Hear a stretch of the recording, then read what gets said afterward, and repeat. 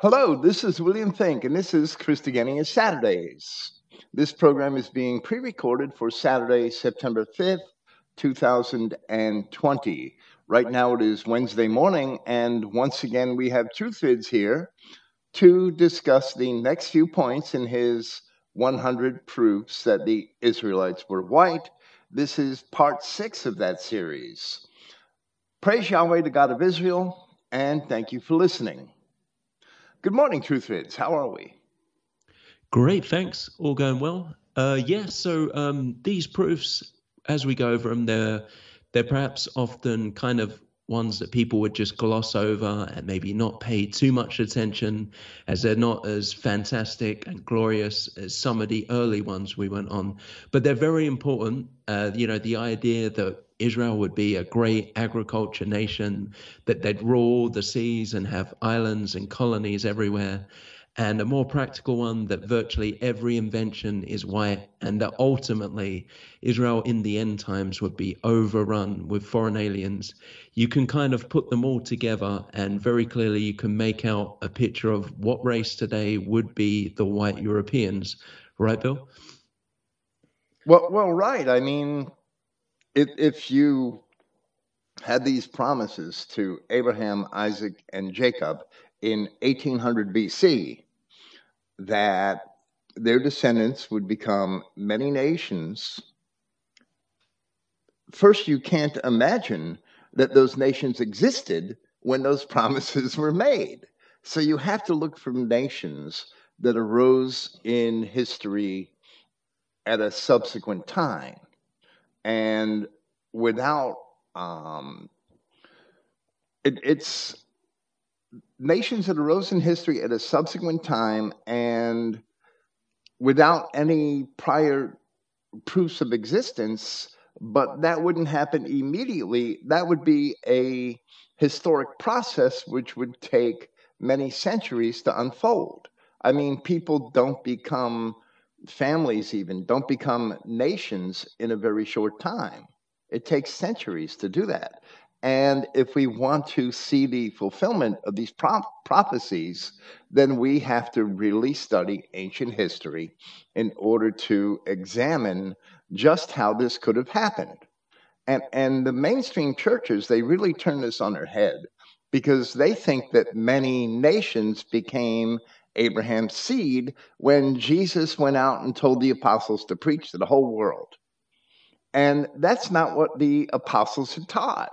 The apostles brought a gospel to the 12 tribes scattered abroad, to the 12 tribes of Israel. They were bringing the gospel to many nations which came from Abraham's seed. And Paul explains that in Romans chapter 5, that it would be according to the promise. Thus, thy seed will be. That's how the apostles saw it. And if Christians don't see it that way, then they are not following the apostles of Christ. They shouldn't even deserve to be called Christians. Many nations did not become Abraham's seed. Abraham's seed became many nations, and Christian identity explains the historical process which unfolded over many centuries that demonstrates that that happened. I'm sorry. That's okay. I was just going to say, the whole concept of a drought or a famine or, a plague where there's no food on the table, it's something that's completely foreign to us, right? For easily over a century. I know certain countries in World War II, had some difficulty, but very quickly the civilization sprang back up. But people just expect to go to a supermarket and every shelf is full. I mean, now and then you might have one fruit that's sold out, but I mean, very quickly it's always there. That's what we expect. And that is because we built these vast farmlands and, agriculture. We have enormous amounts of cattle and enormous wealth. And that's why we've been able to do this. And, hitting on the fact that we've sailed across all the world and set up colonies everywhere, the fact that you can get, bananas from this country, certain meats from another, it's all a white construct, all this trading and this vast, abundant civilization. And it's only, in the last few decades with treachery from the Jews that they've industrialized the non-white nations. And that's the reason that, a lot of our local farmers have been put out of business. Every white nation had enough food to support their own nation. And that's only in white nations. And only now, because of all this undercutting, and not just the farmers, but a lot of our local businesses have gone out of business because they're essentially importing from China, etc. But I mean, it's very clear that only white nations have ever achieved this ever in history, right? Well, right, but they've set up a very artificial economy where we become dependent on these countries overseas, and our local industries suffer for it, and are put out of business by it. I mean,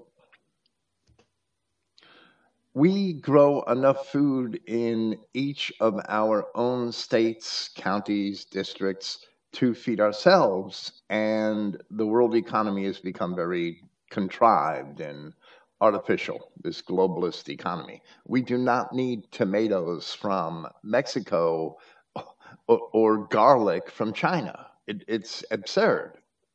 The Chinese grow garlic and sell it here and undercut that they flood the markets, they undercut our own garlic producers and put them out of business, and then the Chinese control the market. That's how it's being done.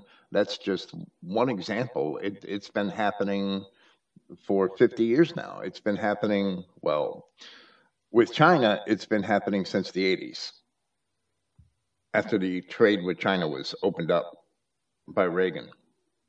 That's probably a discussion for later on this evening, or this morning, I should say, in reality, right? While by necessity we have had to repeat ourselves at times in an endeavor to provide the full evidence for each individual point or proof, we hope to round out the top 20 on the list this evening with proofs 16 through 20. Doing this, we are going to also focus on the many blessings of Jacob and Moses, which they had made to the 12 tribes before their deaths. But while we may not recount them all in detail, we will present some significant promises. We will present some of those. We have already discussed the initial promises to Abraham, Isaac, and Jacob that their seed would be multitudinous, that nations and kings would come out of their loins, and that in that manner they would inherit the Adamic world, all of which was fulfilled by the time of Christ. But that was an ongoing process which took many centuries to fulfill, and it was still developing in the time of Christ. In Genesis chapters 48 and 49, Jacob begins to reiterate those promises and gives additional blessings as he passes the promises onto his 12 sons. Later, Moses blesses the tribes in his own words, as we read in Deuteronomy chapter 33.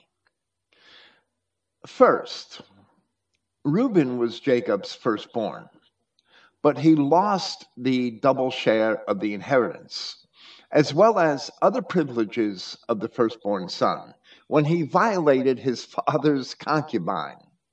So Jacob ordered the double portion. The oldest son in Hebrew custom received a double portion of the inheritance, so that if you had 3 sons, you split your estate 4 ways, and your oldest son got 2 portions, and the other 2 sons would only get a quarter. That's basically how that worked. So Reuben lost that, and Jacob awarded the double portion to Joseph instead, while Judah was named the family ruler, and later, after Jacob's death, Yahweh himself made Levi the family priest. All those offices, the situation, that the circumstance of being the next patriarch would fall on the oldest son. And all of those are privileges and honors that were conferred on the oldest son, or the oldest living male. So Reuben lost that, and Jacob divided them, that they were divided. The priesthood isn't mentioned in Genesis chapter 49, but it later was chosen by Yahweh to fall to Levi, and Simeon was passed over. So Jacob divided the scepter and the double portion among his surviving sons, those whom he favored. But the double portion was divided not to Joseph himself. Rather, Jacob gave it over to each of Joseph's two sons, Ephraim and Manasseh. So therefore, in Genesis chapter 48, Jacob again departed from custom by blessing the younger of them beyond the elder. And we read from verse 17. And when Joseph saw that his father laid his right hand upon the head of Ephraim, it displeased him, because Ephraim was the younger. And he held up his father's hand to remove it from Ephraim's head unto Manasseh's head. And Joseph said unto his father, Not so, my father, for this is the firstborn. Put thy right hand upon his head. And his father refused and said, I know it, my son, I know it. He also shall become a people, and he also shall be great. But truly his younger brother shall be greater than he, and his seed shall become a multitude of nations. And he blessed them that day, saying, In thee shall Israel bless, saying, God make thee as Ephraim and as Manasseh. And he set Ephraim before Manasseh, the younger before the elder. And Israel, or Jacob, said unto Joseph, Behold, I die, but God shall be with you and bring you again unto the land of your fathers. If we accept our scriptures as the entire history of the 12 tribes which follows is concerned only with the events of the Exodus and the history of Israel in Palestine, we must know that somehow this was fulfilled. And the words of the apostles, as they brought the gospel to the 12 tribes scattered abroad, show how they were fulfilled. We only have to examine the intervening history to see the details. The sons of Joseph alone were to become a great nation and a company of nations, things which had certainly never befallen the Jews. When have the Jews ever become either of those? The people that we know as Jews, who went into their diaspora, who were scattered after 70 AD. When did they ever? They've been nothing but parasites on nations and corruptors of other nations. They've never become a great nation and a company of nations. Ultimately, all 12 tribes would inherit blessings, which are described in Genesis chapter 49 and Deuteronomy chapter 33, although they would not all be blessed in that same manner. So, with this background, we should proceed to the next of TruthVid's 100 proofs, as there were many indications and promises in Scripture that the children of Israel would transform deserts into thriving nations. Right, and that's something that we've done in abundance, right? Wherever we went, no matter what condition or harsh climate, whether it's hot or cold, we've always managed to do it. And the natives have lived there for thousands of years with abundant resources. And we've just in a matter of a century or 2 centuries, we've essentially turned it into a paradise, right? Whether it's Canada, America, North or South, South Africa, Australia, New Zealand, all the same. We've always managed to do it and created a thriving civilization. Well, absolutely. And okay, the Japhethites in Athens, they had a spectacular civilization at one time. And the Elamites, the Persians also did, and Mitzrayim or Egypt also did. All of them also fell apart because of intra-racial war or empire building and the resulting Mongolization. What killed the Athenians most, I believe, was their wars with the Spartans and the Persians, and it just wasn't meant to be anyway for them to persist because they were not Israel. So, even though they were wonderful civilizations, they didn't last, and they didn't really spawn child civilizations that replaced them. They were replaced by other tribes. They were eclipsed by other tribes. And all of Europe was ultimately eclipsed by the Germanic tribes that had come out of the Assyrian captivities of the Israelites. They were the primary recipients of these promises. And there were others, the Phoenician settlers that came from Israel and the Romans themselves. We probably have Romans today among us in Northern Europe and Central Europe. I mean, the Romans had colonies all over Europe. And when the Roman Empire fell, those people didn't disappear. They must have been blended into the local populations in one way or another, ultimately. But the but the Germanic tribes they were the subject of the prophecies of Daniel chapter 2, which would destroy the Roman Empire, and they did, and they ultimately supplanted the European civilization. When they all came to Christianity, then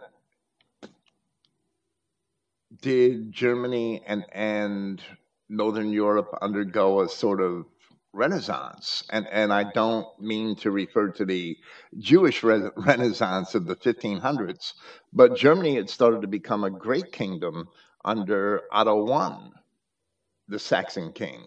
That's my opinion. That's when Germany really started to turn around.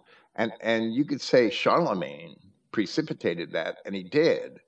But Charlemagne was a Frank, so and only probably about 200 years ahead of Otto I. When Charlemagne converted the Saxons, they were pagan barbarians. So when they were Christianized, then they really started to thrive, in my opinion, and become a powerful nation in their own right. And that happened to every European nation, right? The Nordic countries, the Saxons in England, Poland at one time was incredibly powerful, and all those, even Russia, once they got it all together and started Christianizing. I know it was all different districts and nations, but they started to homogenize. It was Christianity, and when they got this explosion of civilization suddenly. So that they begin this period of colonization and expansion because of their explosion of civilization.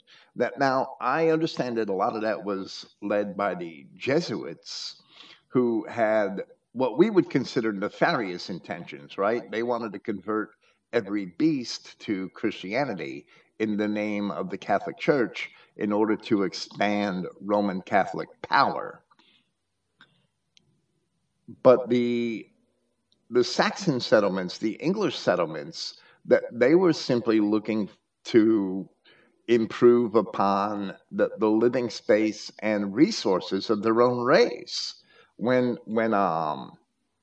Benjamin Franklin was writing before the American Revolution, in the mid, I should say, 1700s, the mid 18th century, he was imagining how many Anglo-Saxons could fill the American continent and extrapolating the numbers to see how many decades it would take for the number of Englishmen in the Americas to outnumber the number of Anglo-Saxons in Europe, so or in Britain. So that was their dream, was to build a society to extend their British society or English society and build it everywhere and build the world up with their own race. It was the Jewish money powers in England that had changed all that, that had their own agenda. The Jewish mercantile class, the Rothschilds and other such families, that they had their own agenda and wanted to instead civilize the savages. Common men like Benjamin Franklin would have no part of that. So that's just one example of the different attitudes towards colonization. And in the end, the bankers won. But it wasn't like that. That was not the objectives of many men of the period who just wanted to expand their own race. And wherever they went, well, we have Australia is a hellhole. It's a desert, and they built a marvelous nation there. South Africa, the Boers in South Africa, and North America is not hospitable. Not in the upper plains, in the upper plain states, North Dakota, um, Minnesota, South Dakota, Montana. The climate is awful. It's winter for 6 months, 7 months a year. It's extremely cold, 30 degrees below zero in the dead of winter. Who would want to live there?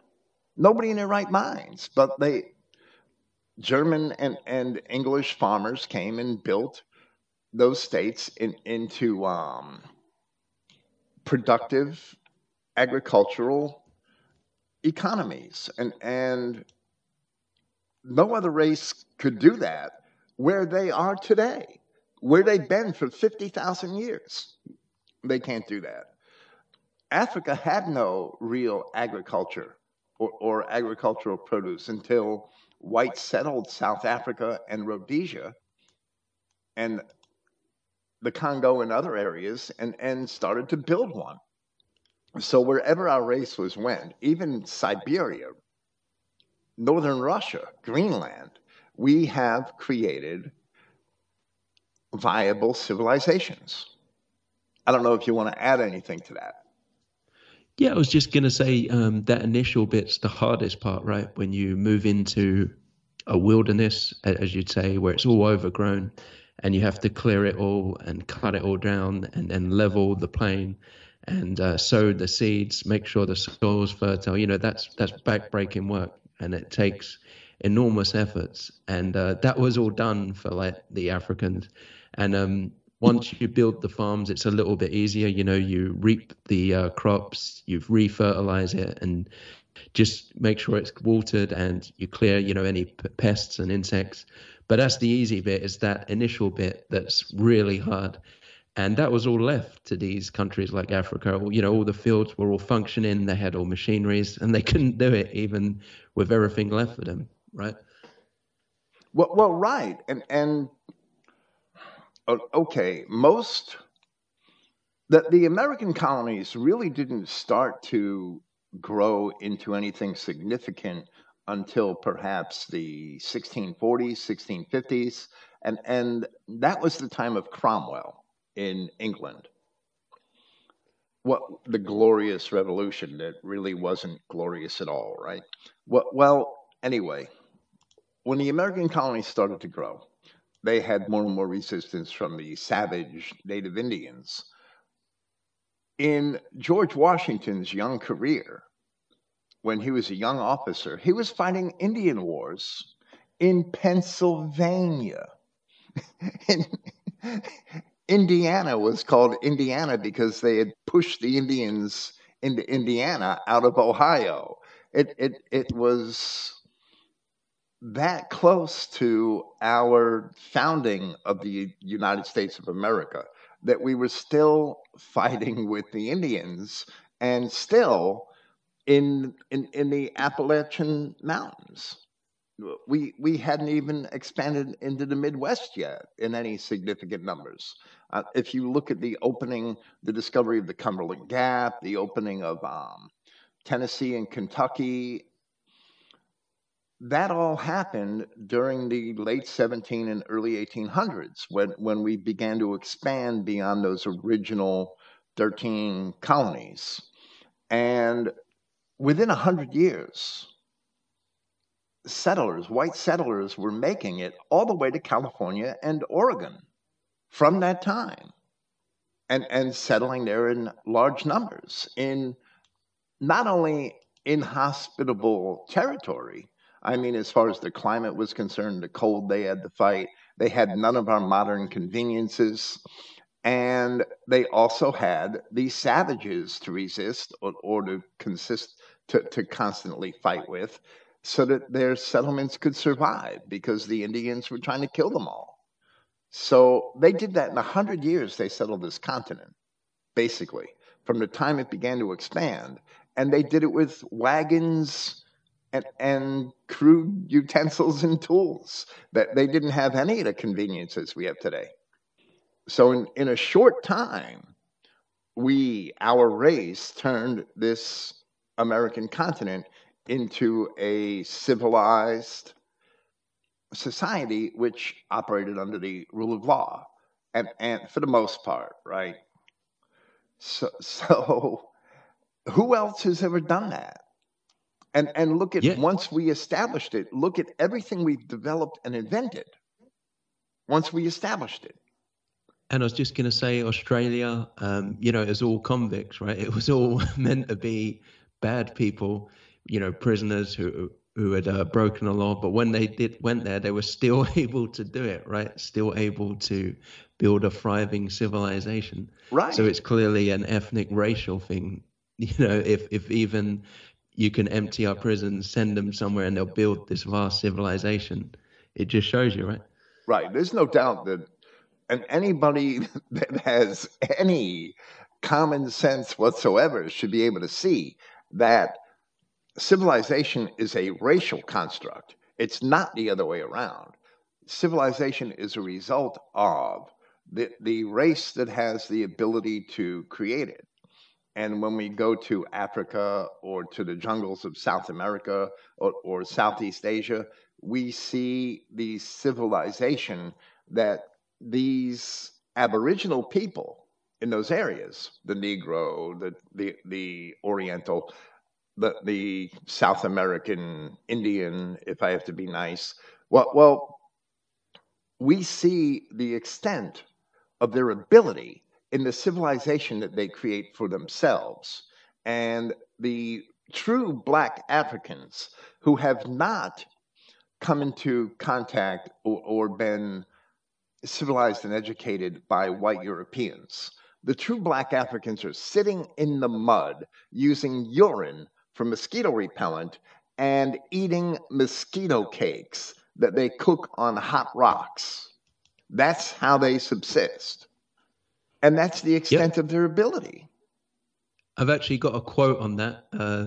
This was just like a brief quote on somebody who saw black civilization in their own eyes, right?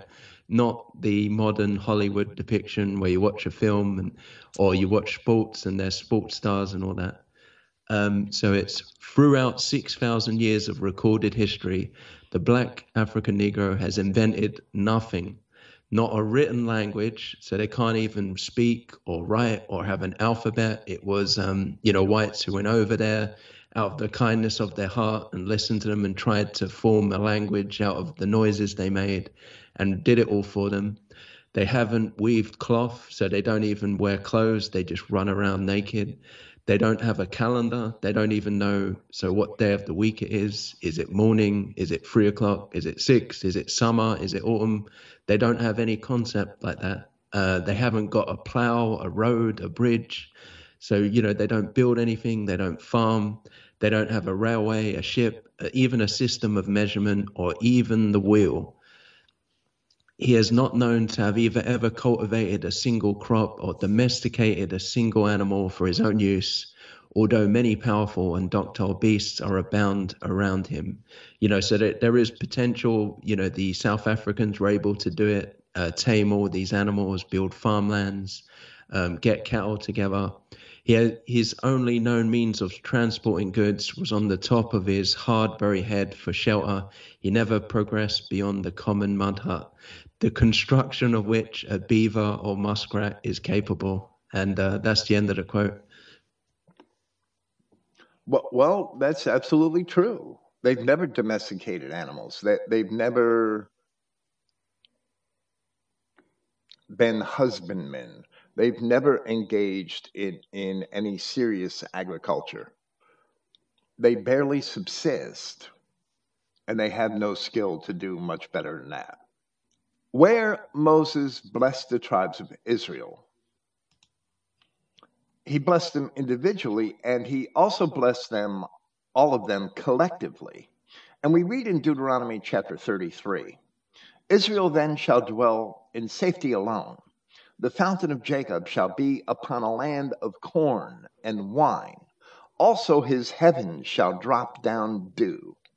This was never fulfilled in Palestine, and because Israel never dwelt in safety alone in Palestine, they always had the Canaanite problem. This was never fulfilled in Palestine, and 2 Samuel chapter 7, verse 10, where Samuel is speaking to David, fully indicates that it would be fulfilled elsewhere. Where you read I'm going to take another short digression. I'm sorry. Deuteronomy chapter 32, verse 8. It says, when the Most High divided to the nations their inheritance, when he separated the sons of Adam, he set the bounds of the people according to the number of the children of Israel. So, the land which Yahweh God really had in mind for the children of Israel was not truly the land of Canaan.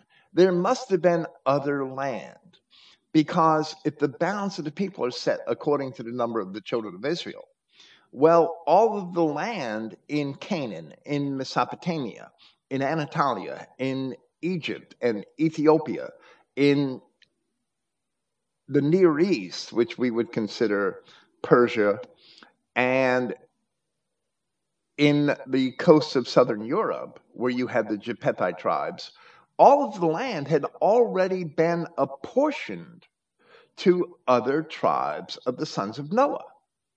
So how were the bounds of the people set according to the number of the children of Israel? When the children of Israel went to Canaan, I'm sorry, that wasn't their permanent settlement. 2 Samuel chapter 10, I'm sorry, 2 Samuel chapter 7, verse 10 proves that Palestine was never their permanent settlement as God intended it. You must find those Israelite nations in lands that had not been apportioned to the other tribes, to the other sons of Noah. And that is actually in the far west and north of Europe. That's where it has to be, because that's where the Israelites were sent in after their Assyrian captivity. That's where we find them after their Assyrian captivity. So this fulfillment of prophecy, even though it works out in ways that we really don't expect, the prophecies are still fulfilled. They've been fulfilled. The last 25 chapters of Isaiah are instrumental in understanding this, because they concern the captivity of Israel, what is to become of them in their captivity, and how Yahweh God will be with them in spite of his punishing them. And this begins in Isaiah chapter 41, where it starts by saying, keep silence before me, O islands. Now that word is problematical, because it doesn't really mean an island in the sea. It refers to coastlands. And let the people renew their strength, and let them come near. Then let them speak. Let us come near together to judgment. And that points to a future reconciliation with Yahweh God, because they had been taken into captivity already when Isaiah wrote these chapters.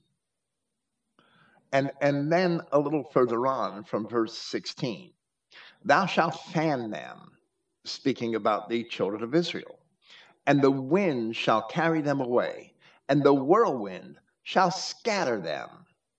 But they're not lost, because then it says, and thou shalt rejoice in Yahweh, and shalt glory in the Holy One of Israel. When the poor and needy seek water and there is none, and their tongue fails for thirst, I, Yahweh, will hear them.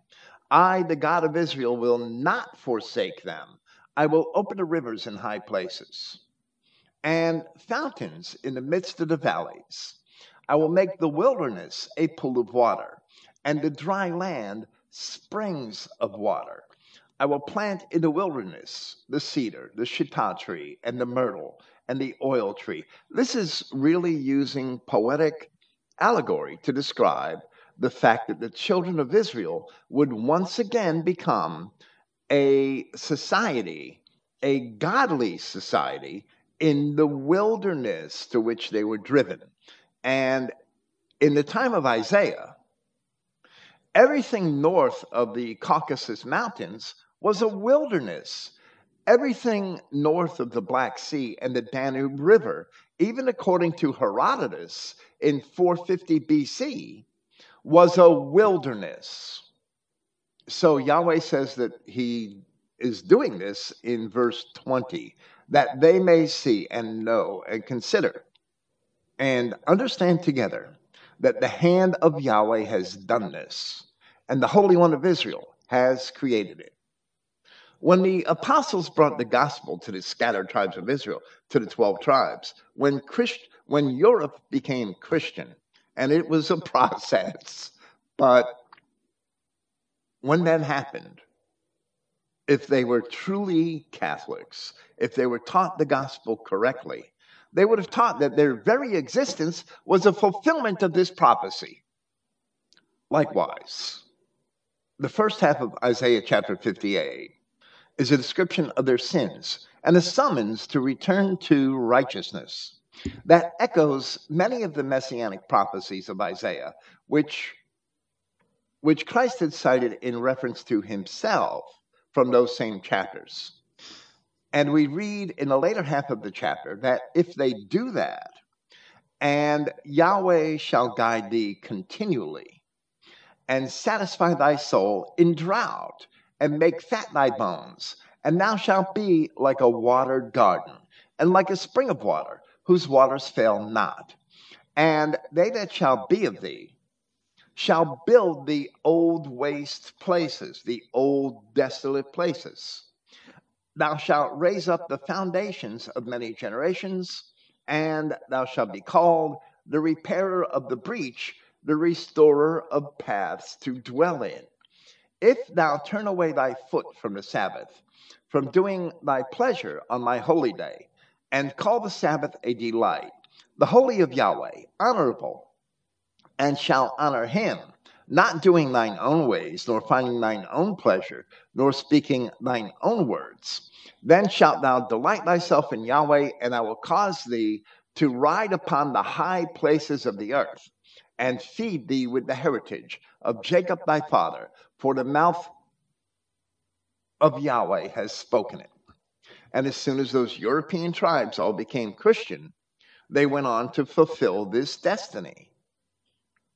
That the poetic image of being the restorer of paths to dwell in, of building civilizations and establishing the rule of law over those civilizations so that they could live as Christians in relative harmony. And I know we've always had war, and that's a whole nother thread of prophecy as well. And war was always going to be inevitable because we were always competing with one another. And there were always nefarious forces behind that, which urged us to do such things to one another.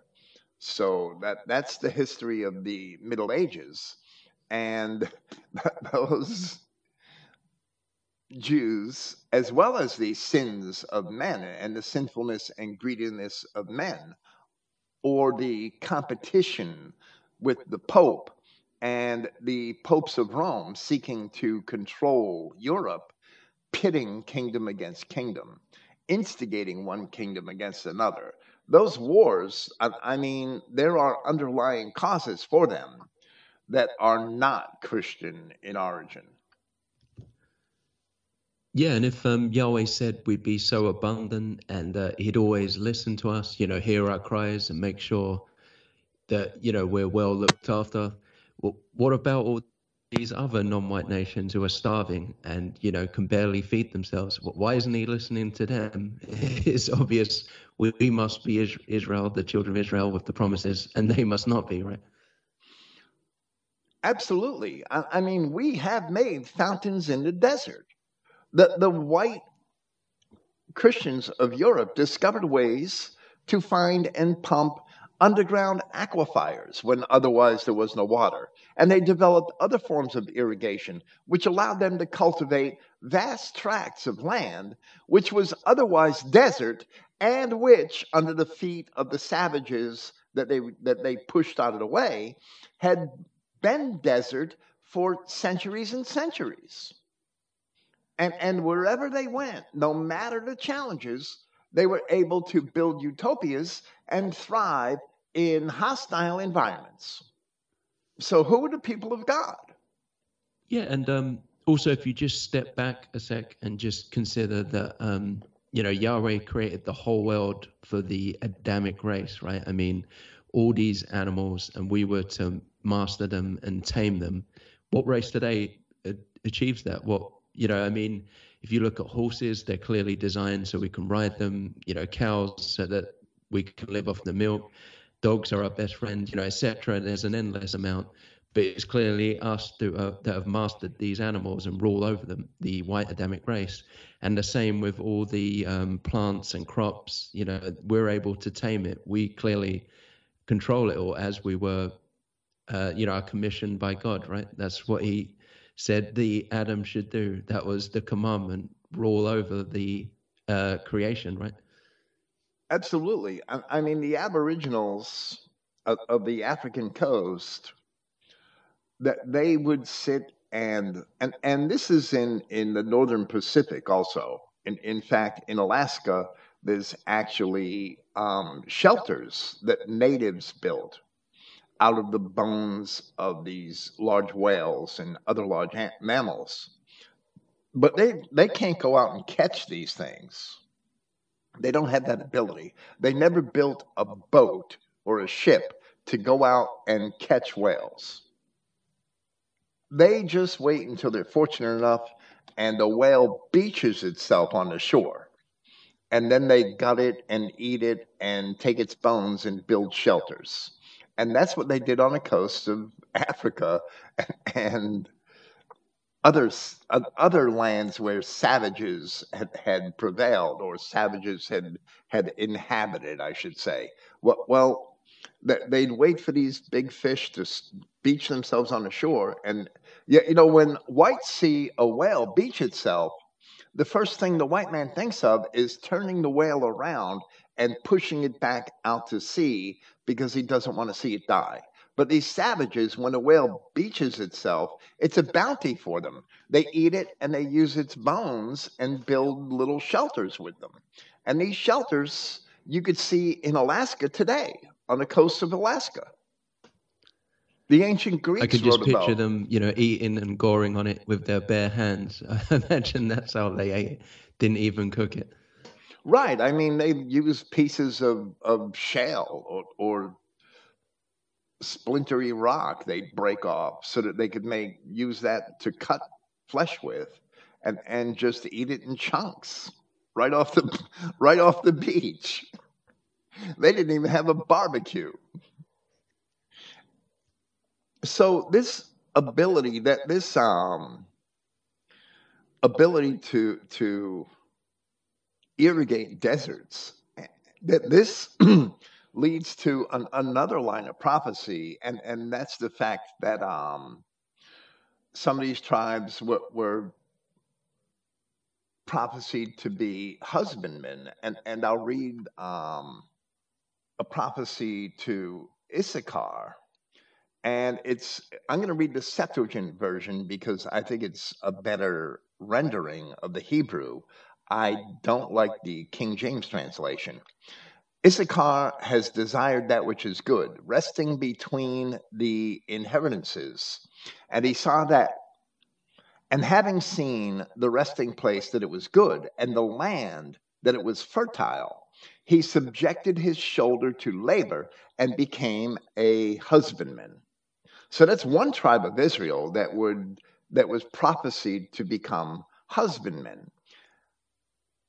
There's a recurring theme in the prophets where the children of Israel were told that they would build houses and inhabit them, and they shall plant vineyards and eat the fruit of them. Who has had vineyards all throughout history?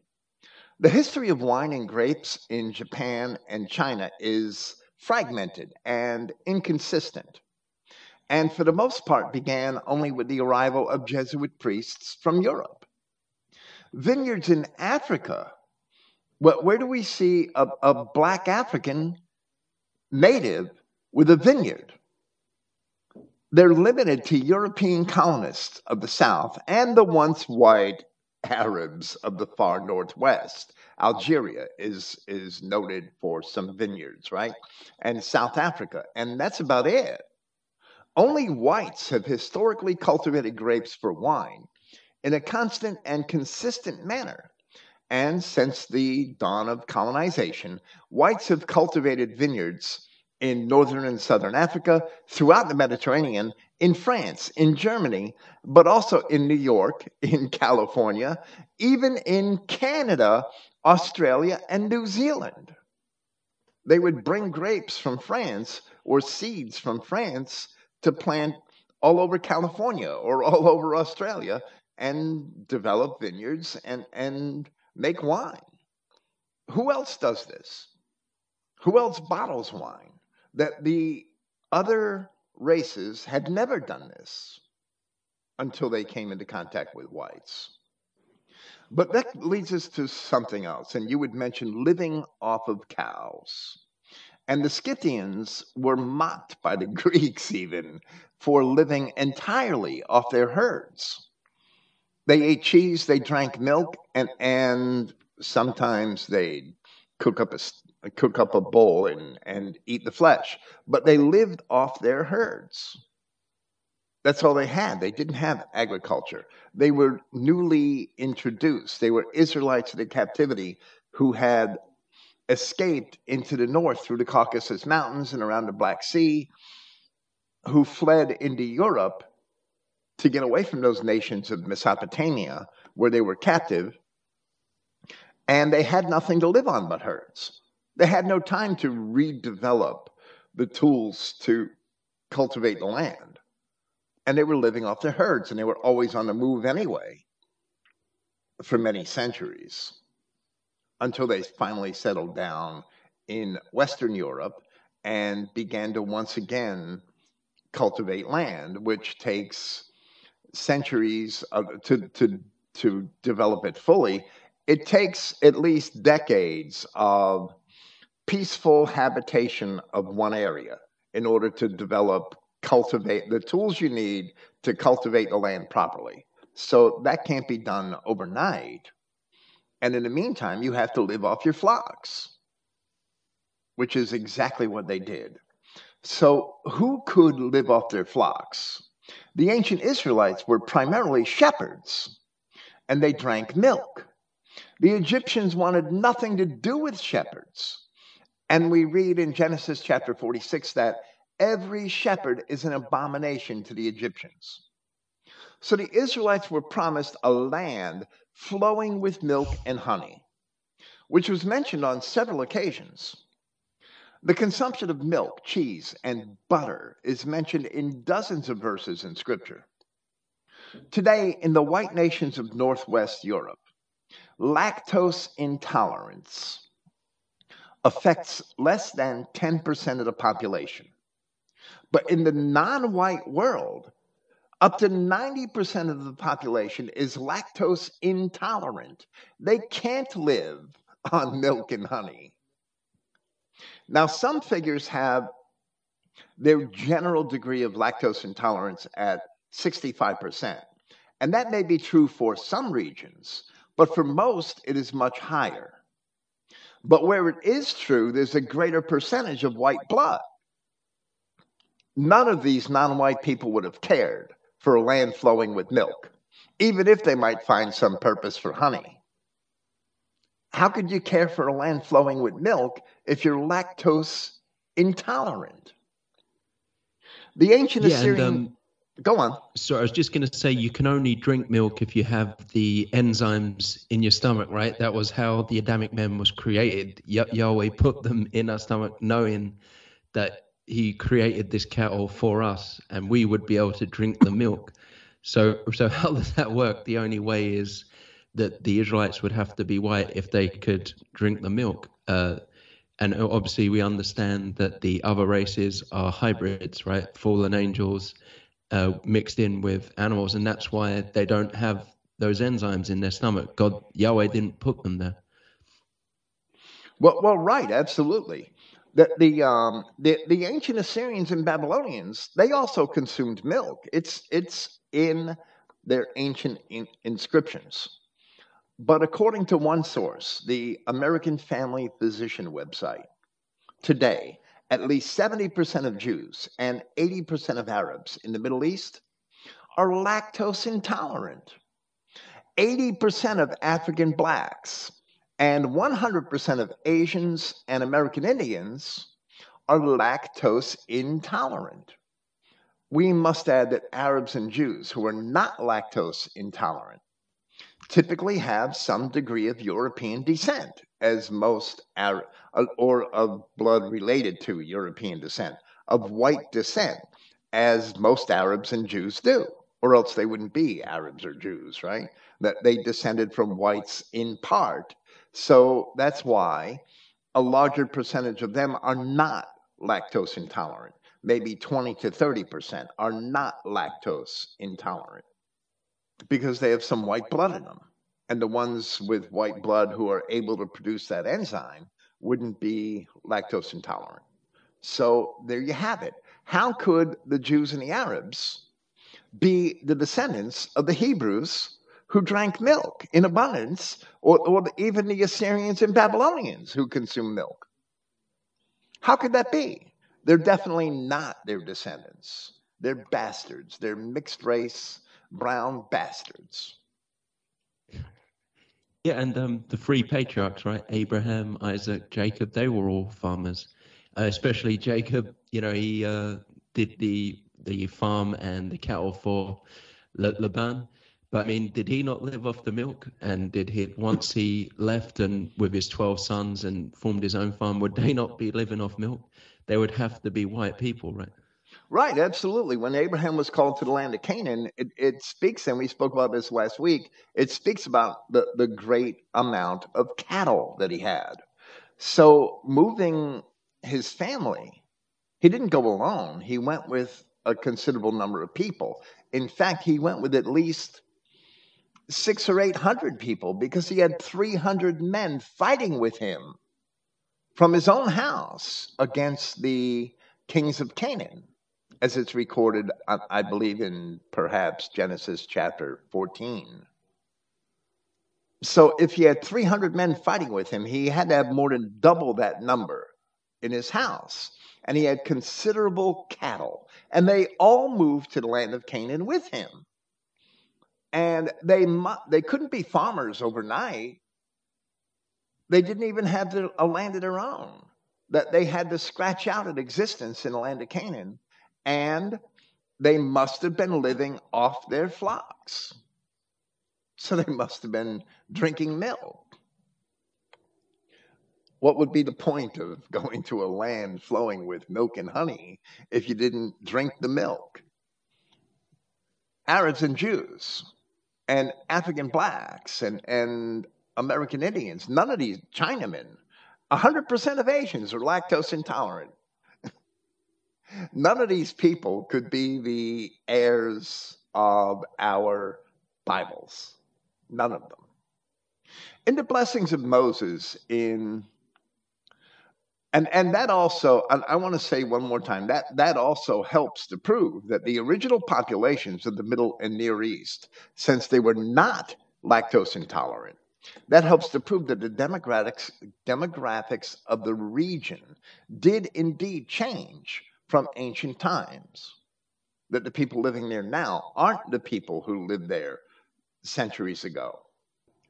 In the blessings of Moses, in Deuteronomy chapter 33, there is a long passage concerning Joseph, which says in part, and of Joseph he said, "Blessed of Yahweh be his land, for the precious things of heaven, for the dew, and for the deep that couches beneath the underground aquifers, and for the precious fruits brought forth by the sun, and for the precious things put forth by the moon, and for the precious things of the earth and the fullness thereof." And this was not necessarily fulfilled in Palestine. As we next read in verse 17, his glory is like the firstling of his bullock, and his horns are like the horns of unicorns. And that's an unfortunate translation, that word unicorn. With them he shall push the people together to the ends of the earth. And they are the 10,000s of Ephraim, and they are the thousands of Manasseh. So Moses is blessing the children of Ephraim with the intent that they're going to enter the land of Canaan, but he's indicating that they're not going to stop at the land of Canaan, that the horns of Joseph are going to push his people to the ends of the earth. So they're going to inhabit the earth. Even if you interpret that as land, it's far beyond Canaan, which wasn't very large at all. Yeah, and it's a whole nother topic, but some would say that that's indicating the British Empire and the colonization of the entire world, right? That Ephraim would and Manasseh would push all the other children of Israel everywhere, like Australia, New Zealand, South Africa, all the Americas, Canada, etc. Well, that does seem to fulfill this prophecy, and I would have to agree with that. I would have to agree with that. That does it was those Anglo-Saxon tribes of the scattered Israelites who had, even though the Portuguese and the Spaniards, and back in those days they were white Portuguese and white Spaniards, had indeed sent out many colonies, none of them were as successful as the English ultimately were. And the French tried, and the Dutch, but none of them were as successful as the English. And I don't see those. I don't see the tribes in European nations today, any European nation, as representing any particular tribe. It's wrong to perceive that. So it's I'm certain that there are elements of all 12 of the tribes of Israel in every European nation, or in each European nation. There are some Saxons that live in France, Angles that live in what we call France today. It wasn't always France, right? Some there are many Angles and Saxons in Germany. There's probably many of the other tribes in England and America, especially America. So I don't see the lines as being that clear, but the prophecy can indeed, the prophecies that Ephraim and Manasseh will be a great nation and a company of nations, and nobody is nobody has become a company of nations more significantly than the English. That must be admitted, and I would understand that that was a fulfillment of that prophecy. So that's two prophecies: the blessings of Jacob and the blessings of Moses, which on Ephraim and Manasseh that certainly do seem to have been fulfilled in the spread of the Anglo-Saxon peoples. That I would have to admit. I think British Israel takes it a little too far, but that much is evident. Yeah, and none of these other non-white races have, ever done this, like colonized the whole world and, pushed other races to all corners of the globe or playing whatever. So, it can only be us, the white Europeans, right? Well, absolutely, without a doubt. and none of them can even drink milk. I mean, there's nothing that proves the racial assertions concerning the Middle East and Palestine and Mesopotamia more than the fact that they were not lactose intolerant. I'm sorry, I got to keep. And every time I think about that one, I'm like, why don't people plainly see this? It's so plain. It's so evident. Okay, the non-whites have always all they do wherever blacks go, they create Africa. That they descend, that they don't go anywhere. That wherever blacks are taken, I should say, they create Africa. Look at Detroit. Look at Chicago. That they're like mini Congos. That they're just savage wastelands now. After 50 years of majority black habitation, that they're destroyed. Non-whites without whites rapidly decline into savagery and poverty. That this is the we could see this in modern history until the 1990s, until the end of the 1990s. Sub-Saharan Africa as a whole, when it was run by whites, when whites owned all the farms, as a whole, it was a net exporter of food, and it imported very little food comparatively. When Mugabe took the farms from white Zimbabweans, Zimbabwe, which was formerly Rhodesia, went almost immediately from being an exporter of food to an importer, to basically apply for food welfare from the United Nations in a very short time. It needed food aid and it needed to import food. When whites had the farm, it always made extra food and exported food. Now, the South African economy has also been handed over to blacks, and the volume of South African food exports has been erratic, while demands for imports has increased. If all the whites leave, the blacks will just starve to death. Right now, by some figures, Sub Saharan Africa, which is 13% of the world's population, has a share less than 3% of global food exports, and its imports exceed exports by $7 billion. Now, other sources put the net food exports even higher. But this is one of the most fertile regions of the world. They should never be compelled to import food.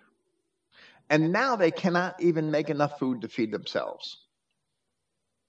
In a study conducted by, and I'm going to link it with my notes, in a study conducted by one multinational agricultural products company, AgBiz, the regions with the most food security are North America, Western Europe, Australia, Argentina, and, for some reason, Japan and South Korea.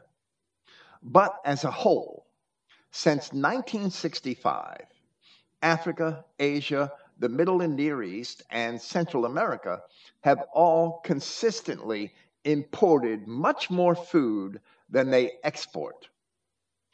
Eastern Europe and the former Soviet Union only became a net exporter of food over the past 15 years.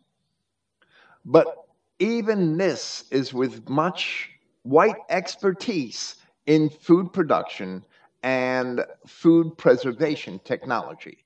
Without the white expertise that they've received in food production and preservation technology, even South America and Asia and the Middle and Near East, India, Central America, would be starving to death. The populations of all these regions would be significantly smaller without Western intervention. South America is a net food exporter, the rest of South America, aside from Argentina. However, its industries were purposely developed by Western investors for service to North America and Europe. Cocoa and coffee and sugar.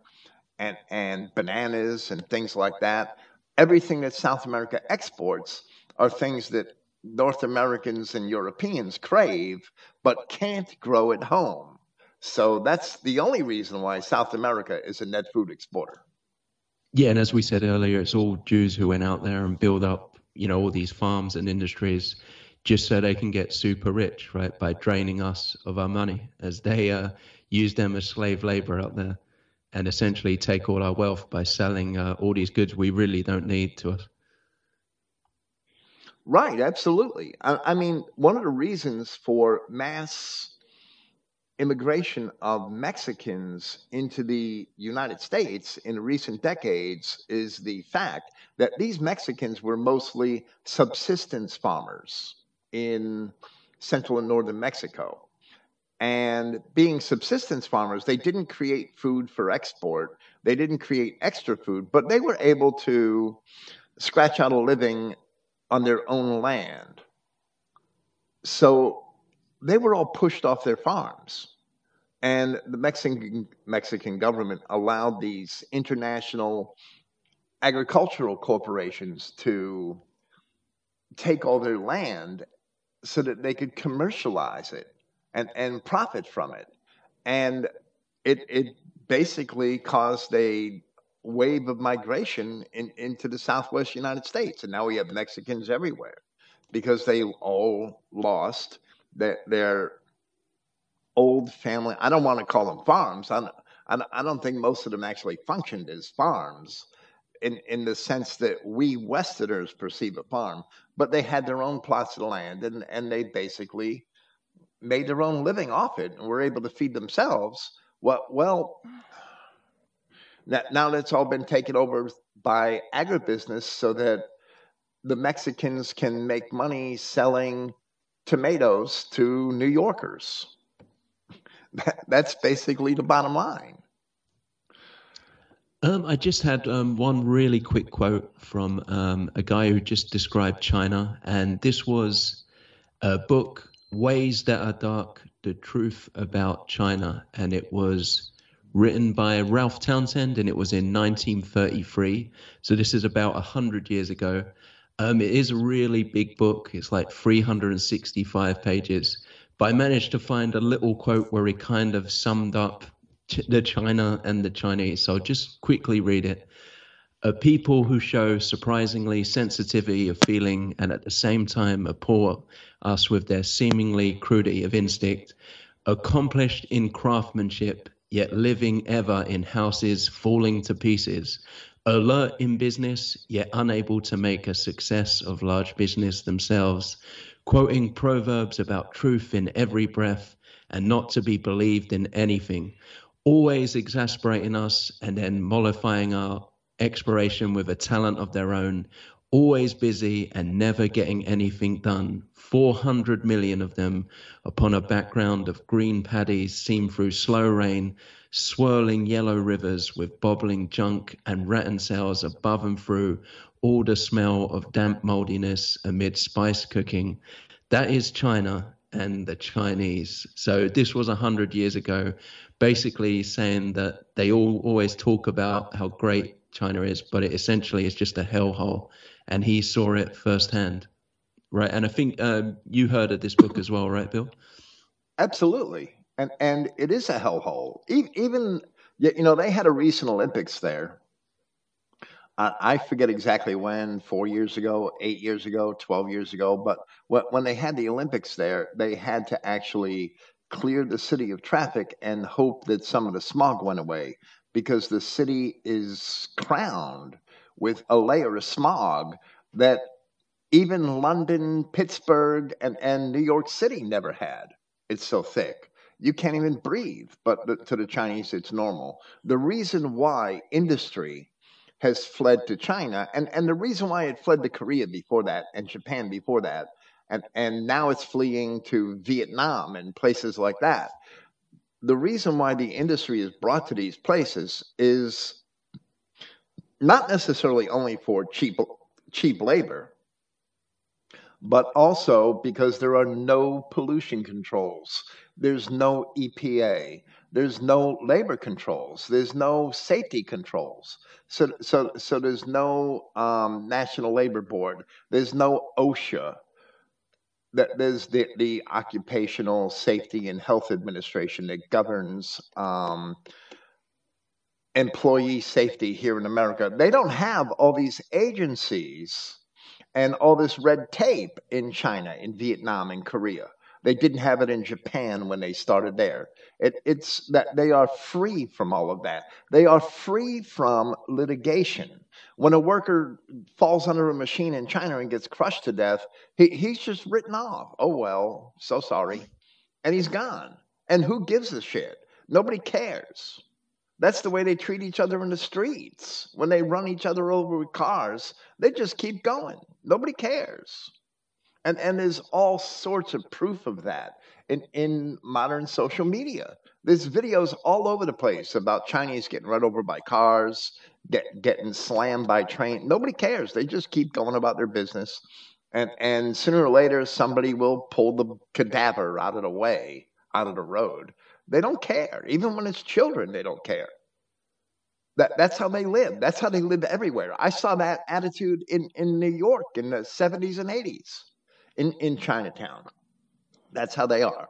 And like you said, they're always busy and they never get anything done or anything truly civilizing accomplished. They only live for the moment. So that's why the industry is there, because they don't have those pollution controls and employee safety and health controls that are so costly in America. They're so costly to business. So they don't care about their employees and they don't care about their environment. They'll pollute it until it can't be polluted anymore. They don't care. They're like roaches. That's how they live. And that's probably too long about the digression. We should probably move on to the fact that the children of Israel were to be a maritime people to a great degree. And one of the promises to Abraham in Genesis chapter 22 is that thy seed shall possess the gate of his enemies. So we read in Judges chapter 5, in the Song of Deborah, when the rest of the Israelites were making war against the Canaanites, she sort of complains and says, why did Dan remain in ships?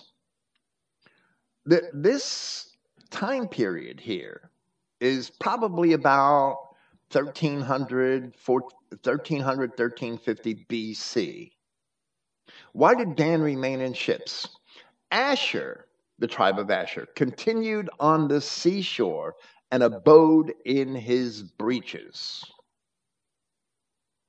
Where Dan was blessed by Jacob in Genesis chapter 49, it said in part, Dan shall be a serpent by the way, an adder in the path that bites the horse's heels, so that his rider shall fall backward. And when you put this together, that seems to be an indication that Dan would engage in piracy, which the later tribe certainly did engage in at sea. And pertaining to Asher, that word for breaches on the seashore means havens or ports, where it speaks of the coast. The seashore of Asher became famous from that time, but the Greeks called it Phoenicia. According to the Septuagint in Joshua chapter 19, when the tribes are allotted their territory, the tribe of Naphtali inhabited Tyre and the other cities of the Tyrians.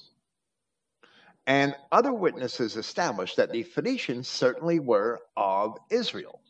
The ancient Phoenicians were Israelites. Now, the Phoenicians of the time of Christ were a different story because all the Israelites had been removed, and many of them were Canaanites. But speaking of piracy, Jacob's blessing for Benjamin in Genesis chapter 49 reads, Benjamin shall raven as a wolf. In the morning he shall devour the prey, and at night he shall divide the spoil. So evidently, Benjamin was to engage in privacy, war, and plunder, which would often also necessitate taking to the seas because they were the routes of commerce. In the blessings of Moses, in Deuteronomy chapter 33, we read, "And of Naphtali, he said, O Naphtali, satisfied with favor, and full with the blessing of Yahweh, possess thou the west and the south." Now, when you look at Naphtali's territory in Palestine, it was in the north of the land that the 12 tribes were allotted to inhabit in the book of Joshua. It wasn't in the west or the south, but Moses said that Naphtali was going to possess the west and the south.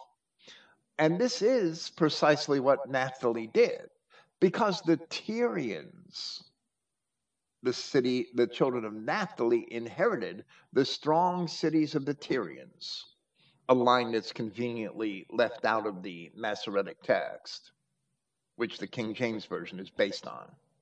The Tyrians later did accomplish that. They inhabited the west and the south. Then in the next verse we read, "And of Asher he said, Let Asher be blessed with children. Let him be acceptable to his brethren, and let him dip his foot in oil." And that may have to do with the extensive maritime trade in vegetable oils and indicate that Asher would be rich in them. When Jacob blessed Asher in Genesis chapter 49, he said, "Out of Asher his bread shall be fat, and he shall yield royal dainties."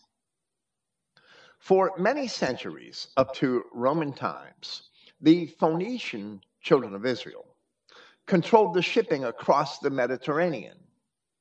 Eventually, they settled throughout Western Europe in large numbers. That's why Spain was called Iberia in ancient times. During this period, Greek and Roman shipping could not venture by sea into the Western Mediterranean. It was controlled by Naphtali. According to Moses, "Thou shalt possess the west and the south." As the sailors would be taken if Roman and Greek shipping ventured into the Western Mediterranean, the sailors would be taken and enslaved, and their ships and their cargo would be seized. The Greeks and Romans couldn't go there. They couldn't really go safely beyond. They finally established Marseille in the 7th century BC. Marseille started out as Massilia, which was a Phocian Greek settlement. The Phocians were a branch of the Ionian Greeks, but they couldn't go beyond that. And it took them centuries to get that far, that they had to establish a presence in Sicily and try to maintain that because they were always fighting with the Phoenicians over that. It was not until after the victory in the Punic Wars of the 3rd and 2nd centuries before Christ that the Mediterranean was open to the Romans. In recent times, the Portuguese, Spanish, French, and British had turns dominating the seas, and the British Empire was built on that dominance. Today, since the Second World War, the American empire has been dominant. No non-white nation in historic times has ever had dominance of the oceans. The Chinese are trying to build a navy today, but it is exclusively with Western technology. The Japanese tried 100 years ago, but that was also with Western technology. It was the British and Americans that industrialized Japan in the 19th century. And if you look at all of its major early corporations, Nippon Telephone and Telegraph, that was a direct offshoot of American Telephone and Telegraph. Japan Victor Corp was a direct offshoot of RCA Victor. If it were not for white ingenuity, neither of those nations would have any such technology. But when has an African or an Indian ever built a single ship, even with the availability of white technology? When has that happened? The ancient Israelites had the wheel, but the Africans never had a ship or a wheel, and had never conceived the thought of leaving their own continent until they were sold off by their own chieftains as slaves and had no choice. Aside from Dan and Asher, where Jacob had blessed the sons of Leah, his first wife, she had 6 sons, he said the following of Zebulun and Issachar: Zebulun shall dwell at the haven of the sea, and he shall be for a haven of ships, and his border shall be unto Sidon. Issachar is a strong ass couching between two burdens, and I've read the Septuagint version. This is the King James version, which I don't think it's a good translation in verse 15, which is, and he saw that rest was good, and the land that it was pleasant, and bowed his shoulder to bear, and became a servant unto tribute. So Zebulun would father a maritime race. But looking at the inheritance of Zebulun in Palestine, it is completely landlocked. Now, some dishonest Bible maps have the land of Zebulun bordering a part of the Sea of Kinneroth, or Galilee on the east. But that is not true. All of the eastern shore of the Sea of Galilee belonged to the tribe of Naphtali, as the dividing of the land in Joshua chapter 19 ascertains. The territory of Asher stood between Zebulun and the Mediterranean Sea. So it says that Zebulun shall dwell at the haven of the sea. It couldn't have been in Palestine because Zebulun was entirely landlocked in Palestine. Furthermore, the Septuagint says of Issachar, the Septuagint version, as I've read, that he would become a husbandman, indicating that he would father a race of farmers and ranchers. That's what husbandry is.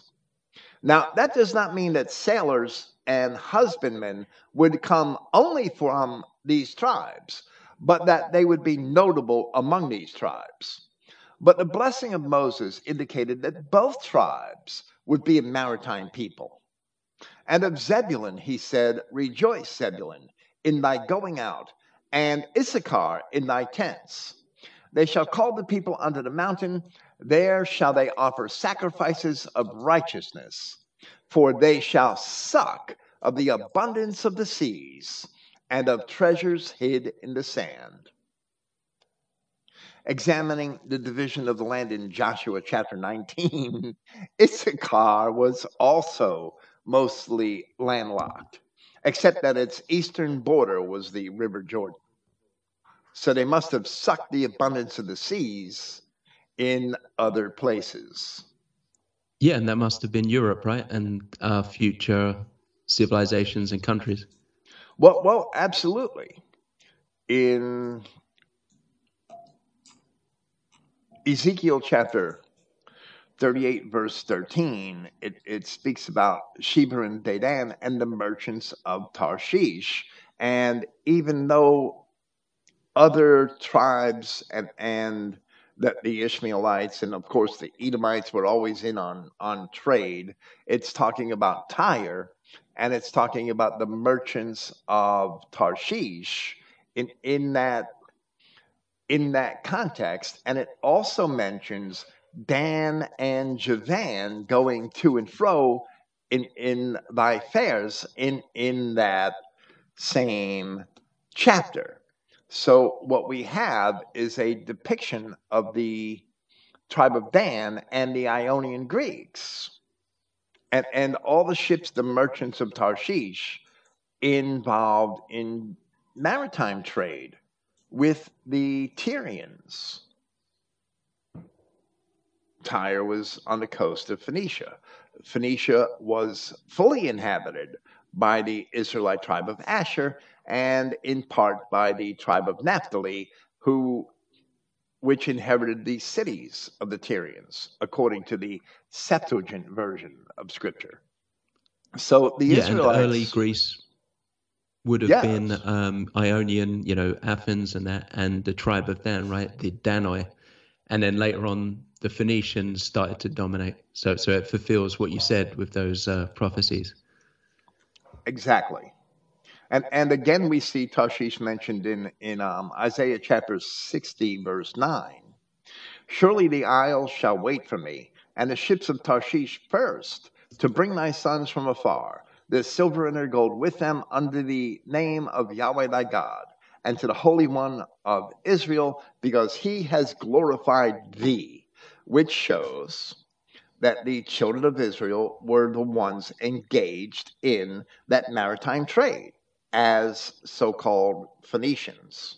But Phoenician was a Greek name, and it applied to the people on the coast of Asher that had been engaged in the collection of mollusks, certain mollusks that produced this fluid that was used to make this purple dye.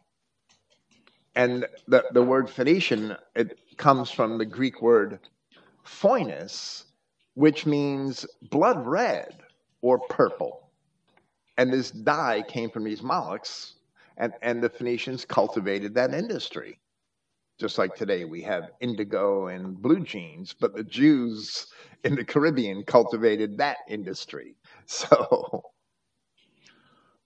that, I believe, covers the husbandry and maritime aspects, and proves that the Israelites were white. Just the fact that they weren't lactose intolerant. Right, and then after that, the Romans, as you said, started to dominate, the whole of the Mediterranean, the white world. And then after the fall of Rome, it was the European nations that dominated with their armadas. Britain actually came quite late, where it really took off. But you had the Spanish Empire, you had the Franks, the French. The Nordic countries had vast fleets. And over time, each white nation has had their heyday. And eventually it was Britain, and now it's America. And we're all gradually going down with this world jury now. Well, exactly, and that's related to a whole different set of prophecies that we will probably get to. I think that's your point number 20, right? But right now we're only up to point 18. Yep. That now the next point that you have in your 100 points, point 18, I believe it is. Every important person in early Christian history was white. Every early church father was a European. Yeah, I mean, if it really was intended for everyone, and it wasn't exclusively for Israel or Europeans, you'd expect Christianity in every country, right? Every race. There'd be a whole different bunch, but it's clearly only white Europeans where you see Christianity and these early people all throughout history to this day. Every time I do a Google search for Tertullian, Google produces this crude drawing of this nigger and puts it right alongside, and puts it first prominently, right alongside all of the traditional renderings of what Tertullian may have looked like that we know from as early as the late Middle Ages. They put this nigger, this recent drawing of a nigger, right next to him, as if to suggest that Tertullian, because he was from Roman Carthage, may have been black. He must have been a Moor because he was from Africa. That's not true at all. But I'm going to run down this list of early Christian fathers. Justin Martyr, who was one of the first notable of the early so-called church fathers. Justin Martyr was from Samaria and learned his Christianity from Judeans at Jerusalem. Evidently, descendants of the Judeans practicing Christianity who came from the converts of the apostles at Jerusalem under James. 100 years after James appears Justin Martyr in Samaria.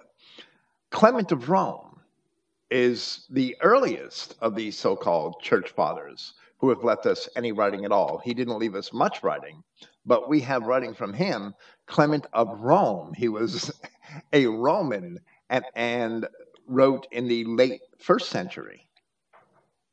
The next significant early church father is Irenaeus. He was from Gaul. He was the bishop of Lugdunum, which is the modern Lyons in France. Then we have Tertullian in the middle of the third century, and he was from Roman Carthage. Tertullian was born and raised in Carthage.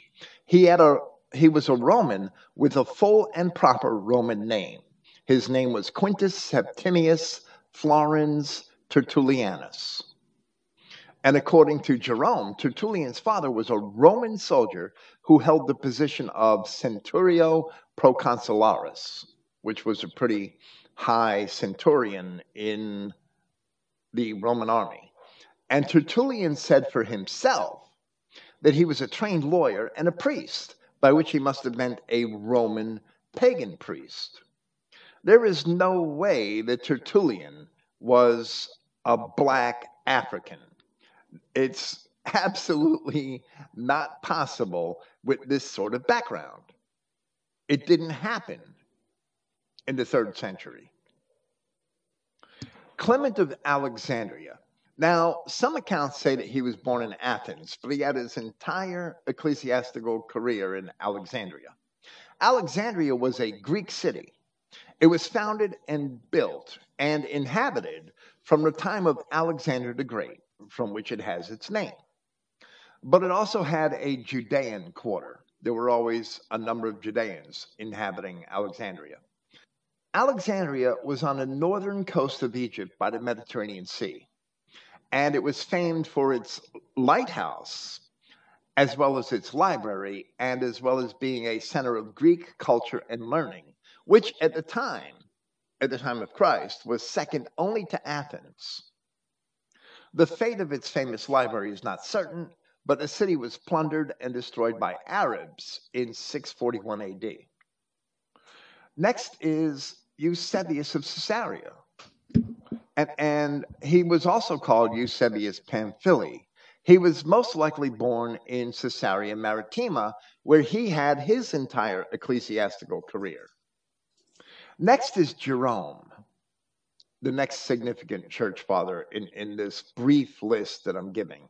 Jerome was an Illyrian. Now, he studied in Alexandria, and that's where he did his famed translation of the Vulgate that became the Latin Vulgate, translation of Greek and Hebrew scriptures into Latin. Jerome was an Illyrian. He was born on the borders of Dalmatia and Pannonia, which I think in more modern times would be in Hungary or Austria. I forget precisely where, but this is Central Europe. It's not anything but white and European.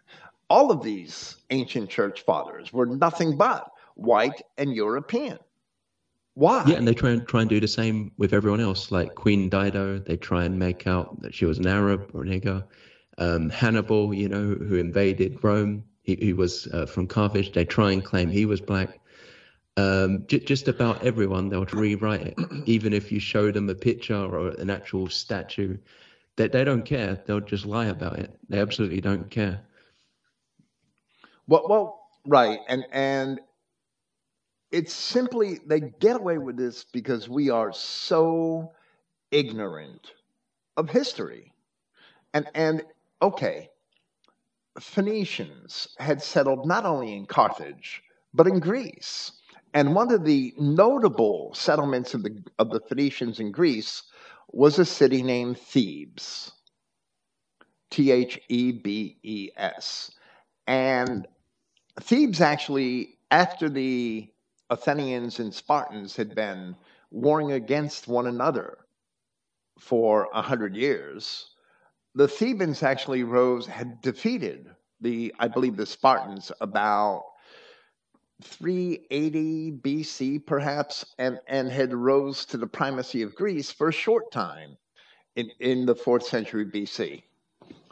Oh, so it was Israelites who defeated the Spartans, not the Athenians.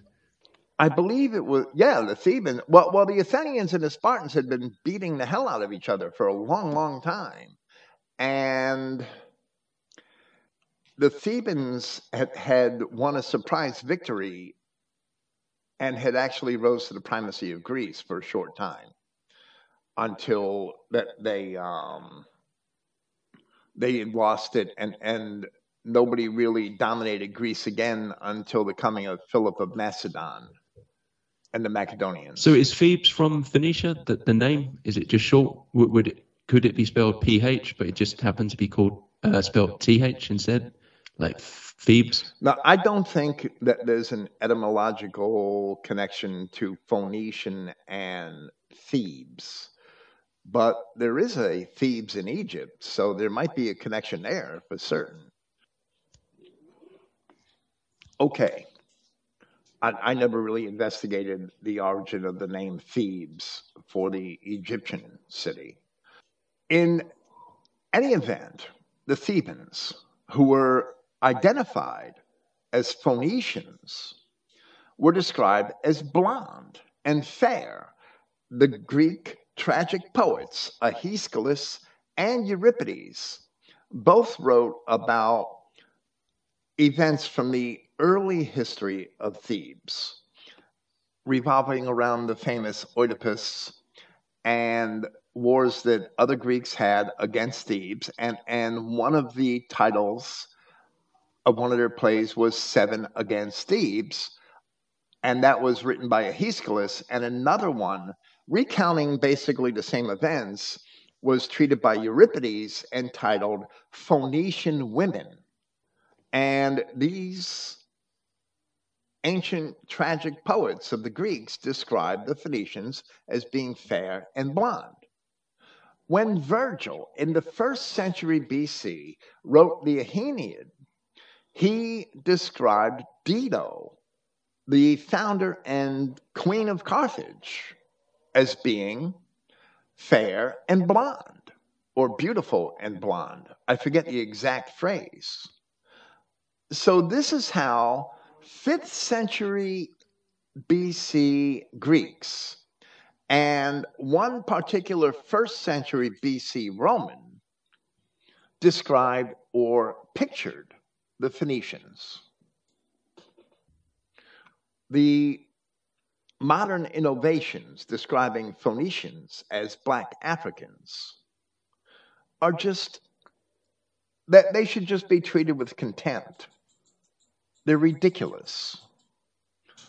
All of these early church fathers were white Europeans or white Middle Easterners, if I had to call Syria Middle Eastern. The Crusades, while based in part on Roman Catholic superstitions, all throughout early Christian history, and there's a lot of literature supporting this, pilgrimages to the Holy Land were quite popular among European Christians. There are many surviving records. But after the Muslim conquests of the 7th century, the pilgrimages became difficult and were often very dangerous. But during the time of Arab rule, political intervention was often effective, and concessions were made to Christians, so that pilgrimages remained possible and were sometimes made frequently. One famous pilgrim of the era was the 9th century French monk who is known today as Bernard the Pilgrim. And you can find his story right in Wikipedia. And we know of him from the travel diary he recorded, which survives to this day. And I think Bernard's pilgrimage took like 8 years to complete. And those sorts of pilgrimages were also popular among the Saxon nobility and later the Norman nobility of England. But even some commoners and lower clergy were able to make the journey to Jerusalem. And very often it took 7 or 8 years to complete, to get from England through the Mediterranean to Jerusalem, and to get back took that long to complete. In the 7th century AD, the Turks started to appear in Europe. The Turkic Bulgars invaded Europe and came to control Scythia Minor, which is more or less equivalent with modern day Romania. And the Turkic Bulgars actually joined themselves to Slavic tribes in the area, and they were eventually amalgamated and began making war with the Byzantine Empire.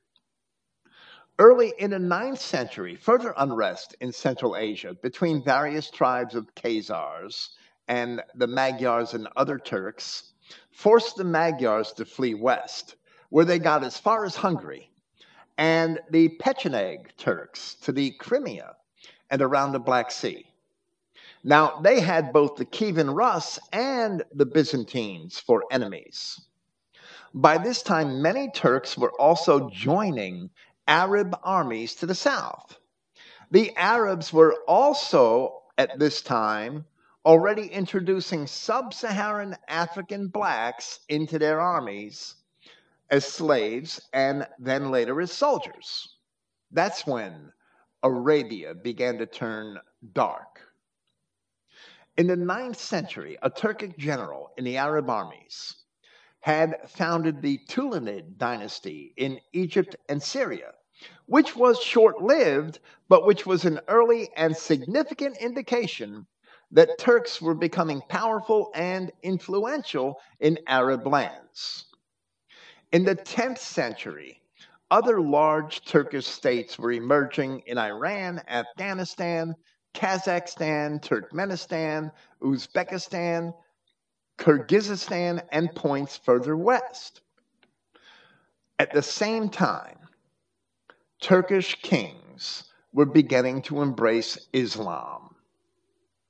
Even Jews as far away as Arab controlled Spain, because most of Spain was under Arab control at this time, Jews were apparently corresponding with and influencing certain Turkic kings.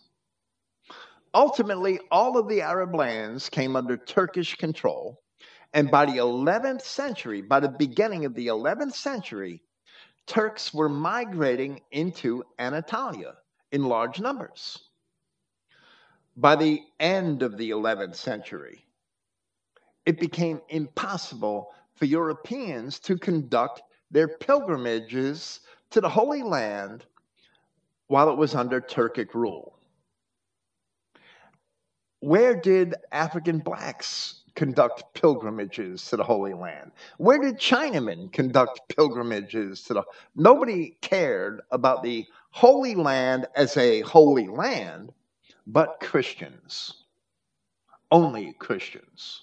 Jews took advantage of that, but only Christians cared about Jerusalem and the so-called Holy Land as a holy land.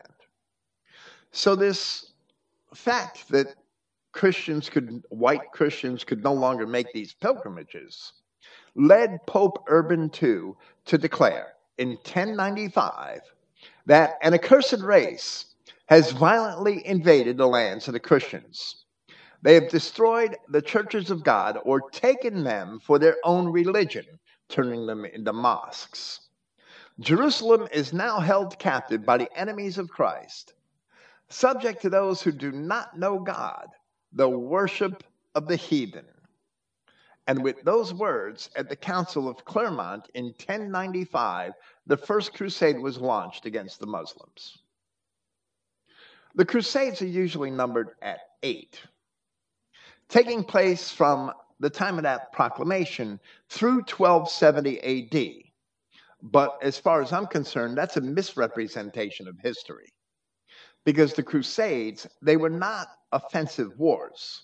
They've been characterized in white European and American Christian schools and public schools as offensive wars. They've been characterized that way since before I went to grade school. We were taught that the Crusaders were the aggressors. That's not true. The Crusades were defensive wars, and historians have been lying about their character for years. They're not numbered at eight. The usual spin is that there were eight crusades which took place from 1095 to 1270 AD. But there were actually more crusades. Through the end of the 17th century, the Venetian Wars, the Battle of Lepanto in Greece in 1571, the struggles between the Hungarians and the Poles against the Turks all throughout the 15th and 16th centuries. Martin Luther wrote about the Poles and their fights, their wars that they were waging against the Turks in the 16th century. The siege of Vienna by the Turks in 1683. All of these should be counted as crusades, and they were all defensive wars because all of the crusades were defensive wars to take back, to defend Christendom, as the Austrians were doing at Vienna when they were under siege, as the Poles and Lithuanians had done, as the Hungarians and the Serbs had done. They were defending Christendom from being overrun by the Turks and trying to take back formerly Christian lands in the East that the Turks had invaded and taken for themselves on the heels of the Arabs. The Crusades were all defensive, trying to take back what Christendom saw as Christian lands. The sad part is that the popes didn't always have the best intentions, and the princes of Europe didn't, or usually didn't care. And the Germans and the Franks, they weren't rushing to the defense of Hungary or Poland. They really weren't. I mean, some of them did at diverse times, but they really weren't. So, when in one crusade, the Normans who were supposed to go to Jerusalem, instead they sacked Byzantium.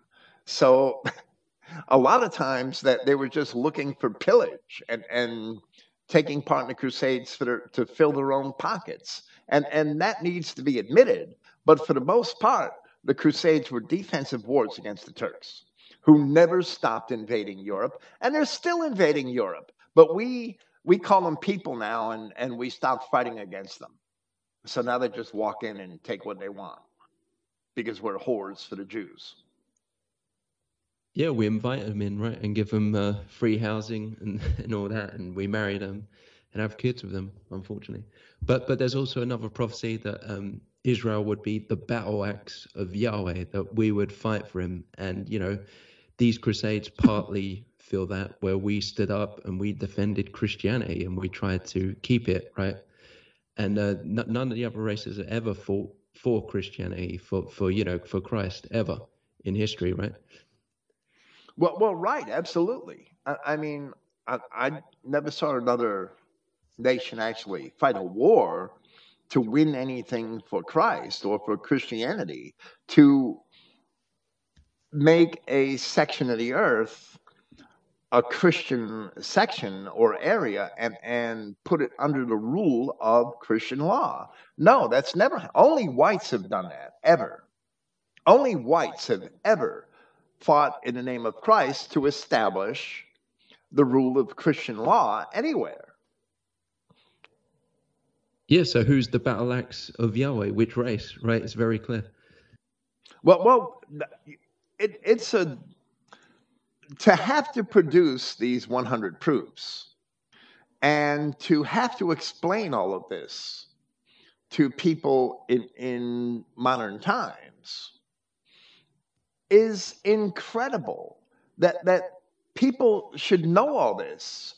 They should take these truths for granted because these are basic historical truths. That these things aren't secret, but it's taught to nobody because the churches have abdicated their Christian responsibility for centuries now. The popes, and that leads to our next, the balance of this 18th proof. The popes had become so corrupt by the 15th century that they were oppressing the German people, and they were just using Germany to as a tax farm to squeeze all the gold out of the German people that they could. And that sparked the Reformation. And all of the reformers, of course, were white. The Jesuits were working with fervor in the 15th and 16th centuries, mostly through the Spanish, the French, the Portuguese. Those countries remained Catholic throughout the Reformation. The Jesuits were working with fervor to win Ethiopia and the rest of Africa for the Roman Catholic Church. They didn't care about race or the level of civilization. They were doing the same thing in the New World, in South America and the Caribbean. But in the 15th and 16th centuries, many of the churches in Ethiopia were actually built by Jesuits. However, that was an artificial and superficial Christianity, which has never been sustained at any high level without much further intervention and assistance from the West. As the Roman Catholic Church sought after international empire, because the Europeans were just finished with it, many Europeans began to become aware of its theological treachery and fought to reform the church. And they failed. So they sought to leave it. That was the birth of the Reformation.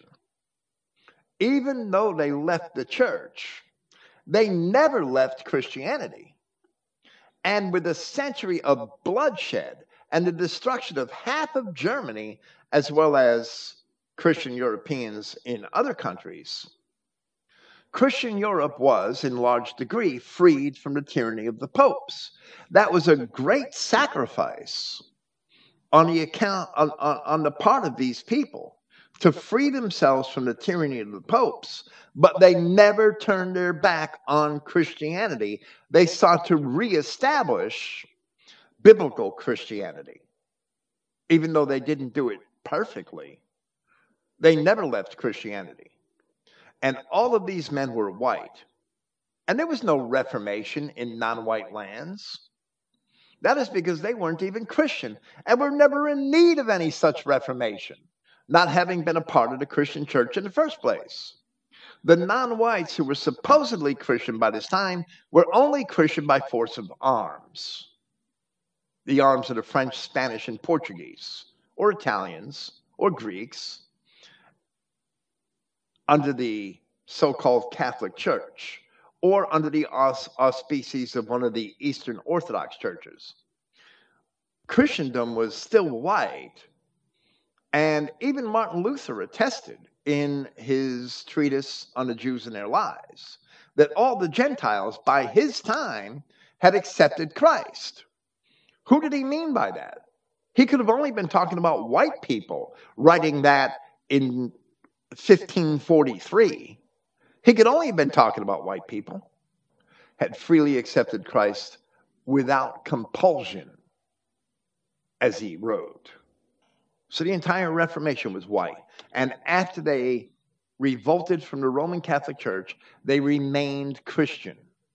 They didn't revert to some ancient paganism, which is ridiculous.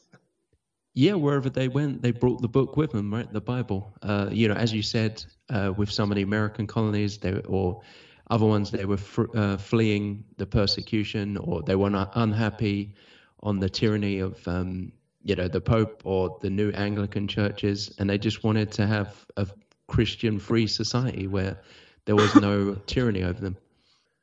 Like everything else, the Reformation had a good side and a bad side, because the Protestants who wanted to break free of the Catholic Church, they were in bed with the Jews who wanted to decimate the authority of the Pope in Europe. So there was an unholy alliance there. But they nevertheless, whites, after breaking from the Roman Catholic Church and its tyranny, whites remained Christian. And another coin with both a good side and a bad side was the fact that once whites broke from the Roman Catholic Church, they had much more intellectual freedom. And with that, we had a new age of invention, and we have greatly increased our technology. Now, there's a lot of bad points to intellectual freedom since we've had the introduction of humanism and the concepts of evolution, the Big Bang Theory, and all of that Jewish trash and speculation, which is a whole nother story by itself. But ancient Phoenicians had clocks with moving gears. These had been pulled out of the bottom of the sea. The Romans had concrete, and the Roman method of making concrete is still unknown to this day. But the Romans made this concrete back in the first century BC that was just incredible and much more durable than modern concrete, because many Roman edifices still stand today and are still being used 2,000 years later. Aqueducts and things like that that the Romans had made are still in use. The Greeks had Greek fire, and the Greeks, Archimedes was an ancient Greek inventor. Diodorus Siculus wrote about him at length. Archimedes, and Diodorus Siculus describes this, had actually made a large lens, glass lens, that could focus the rays of the sun and set fire to ships in the harbor. We had many marvelous inventions in the Roman and Greek periods, the Greco-Roman Phoenician period. We had many marvelous inventions. The Phoenicians didn't have clocks like we know a 24-hour clock. They had this machine with moving gears that evidently forecast the cycles of the seasons and things like that. It's still trying to be figured out by modern archaeologists.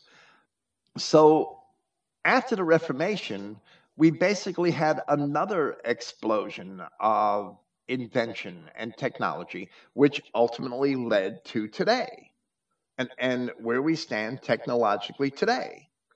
So, what other race has done those things? And people might pull out these crazy Jew fables about the Chinese inventing this or that, or black Africans inventing this or that. But the truth is, they haven't invented a damn thing.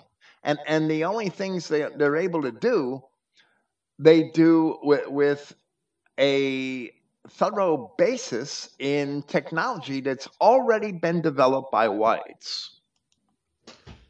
Yeah, and it's just astonishing that all these things still are here, you know, in Rome and Greek, all these like ancient temples and where they had their senates and all that, these amazing stone structures that are just phenomenal. And, you know, the Colosseums are there. They also had underground heating. They had sewers. They had canals. They had, you know, kind of, I don't know how to explain it, but where you have water built up in the air, kind of like this canal that it can transport the water all the way throughout the city. You know, now we're more advanced with underground piping and that, but they even had that, right, where you could have water in your house just flowing through. It's pretty amazing. Thousands of years ago, they had all this. Absolutely, and the Romans had a pretty good and pretty efficient sewerage system and public baths and public toilets. And they actually had sponges on sticks to cleanse themselves after they used the bathroom, and were able to rinse them out in fresh running water. And they did a lot of amazing things that are also evident even with the civilization of ancient Crete 2,000 years before Rome.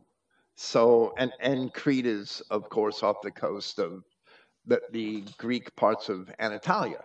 But, well, the ancient Israelites were also a technologically advanced society. The Greeks had talked about the Phoenicians and the arts and sciences that the Phoenicians had brought to the Greeks. And writing and things like that. If we examine the texts of the Old Testament, they were able to smelt iron and to make brass and gold and silver and form it into wonderful artworks. The Phoenicians were the first in history who had been proven to have manufactured glass. So we've always had these periods where we could develop these sciences and technologies, and then war would come, or the world would be upset with invasions, and tribes would have to pick up and move, or were taken off into Assyrian captivity or things like that. And when that happens, the advances in technology are set back and repressed for centuries until that they can arise again in another location and build another civilization. Those things take time. But we've always done that. Our race has always done that. These other races have never done that. Yeah, and as we were just talking about with niggers in Africa, if they don't even have a language, how can they beat the Israelites if they can't even speak or write or have a wheel or domesticate cattle? And as we was talking about China, they're maybe a little bit more intelligent, but they still can't build a civilization ever. How can any of these people be Israelites?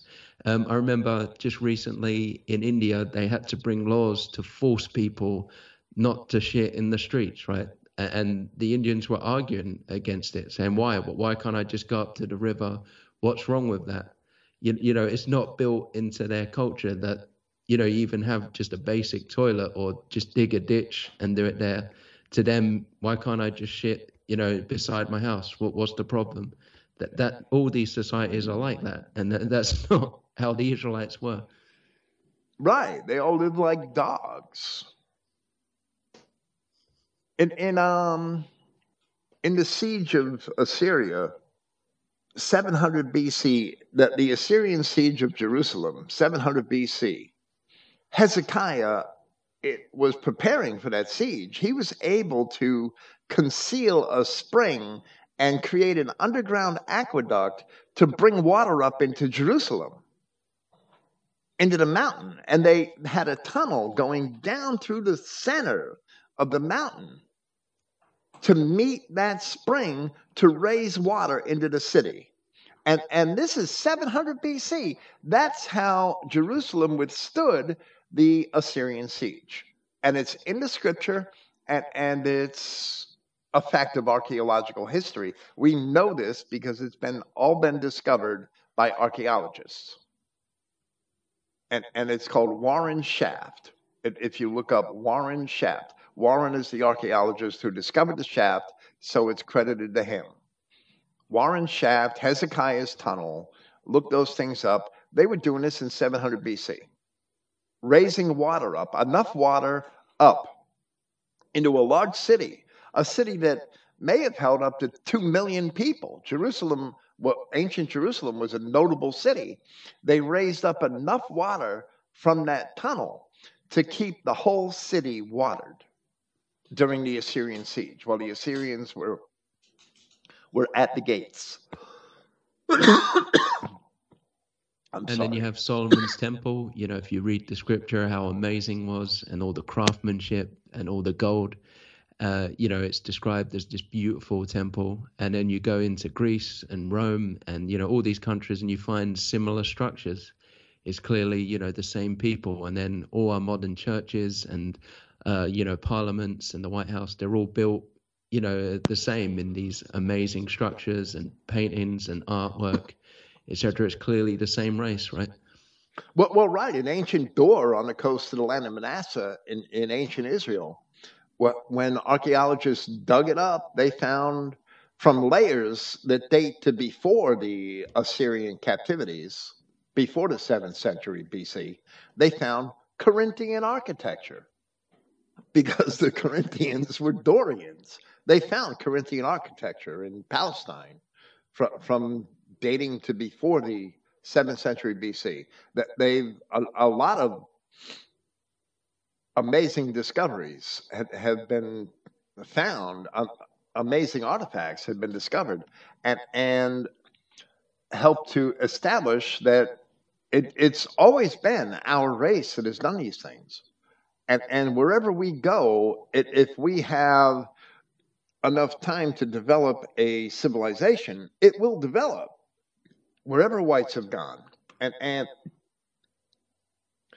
if your entire world is destroyed, if you're stripped of everything and cast out into the wilderness, you're not going to lose your alphabet. You're not going to lose your language.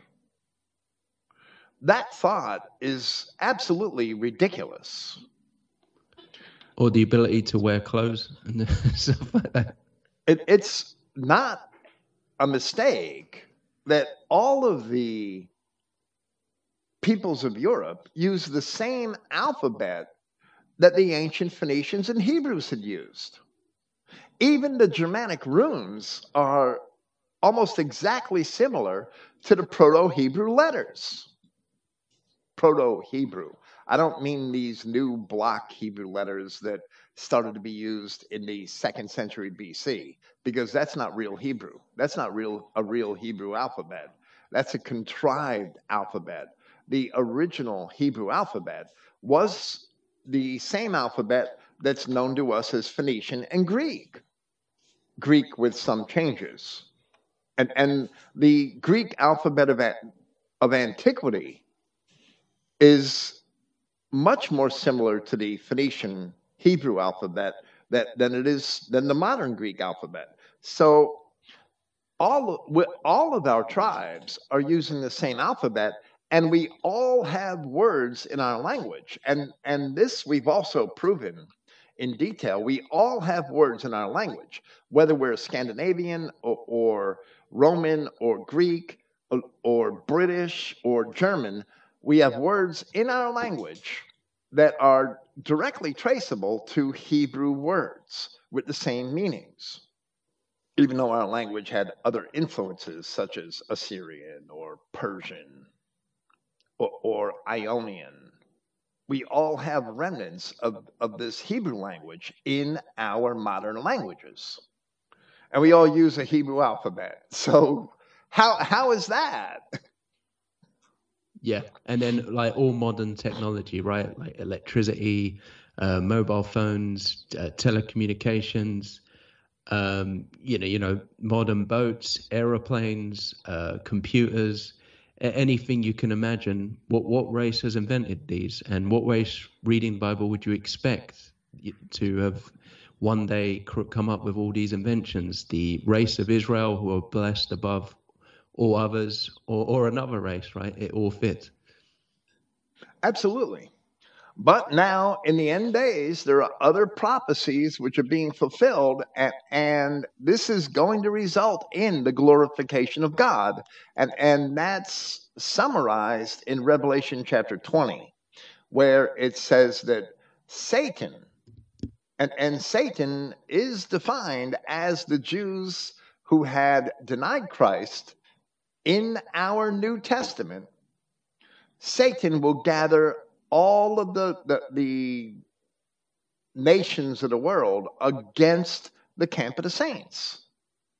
And once you understand that the camp of the saints, the camp of the Christian saints, are the white European people, and that Satan will gather all nations against those people, and the same thing is described in Ezekiel chapter 38 and separately in Ezekiel chapter 39, and that's a parallelism, as the land of unwalled villages, which has much goods and cattle, will be invaded by all the other nations of the world and will be pillaged and plundered until all of the invaders are ultimately destroyed.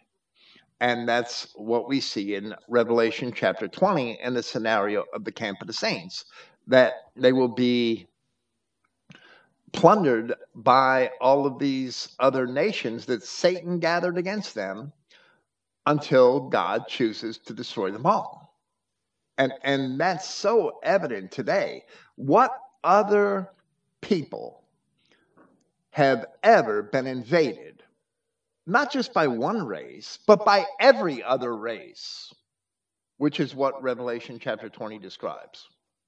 By every other race, right now, our white nations have been basically invaded. I don't care that we call it immigration. It doesn't matter that we call it legal. They are the devices by which Satan has been able to do this. And they're not natural.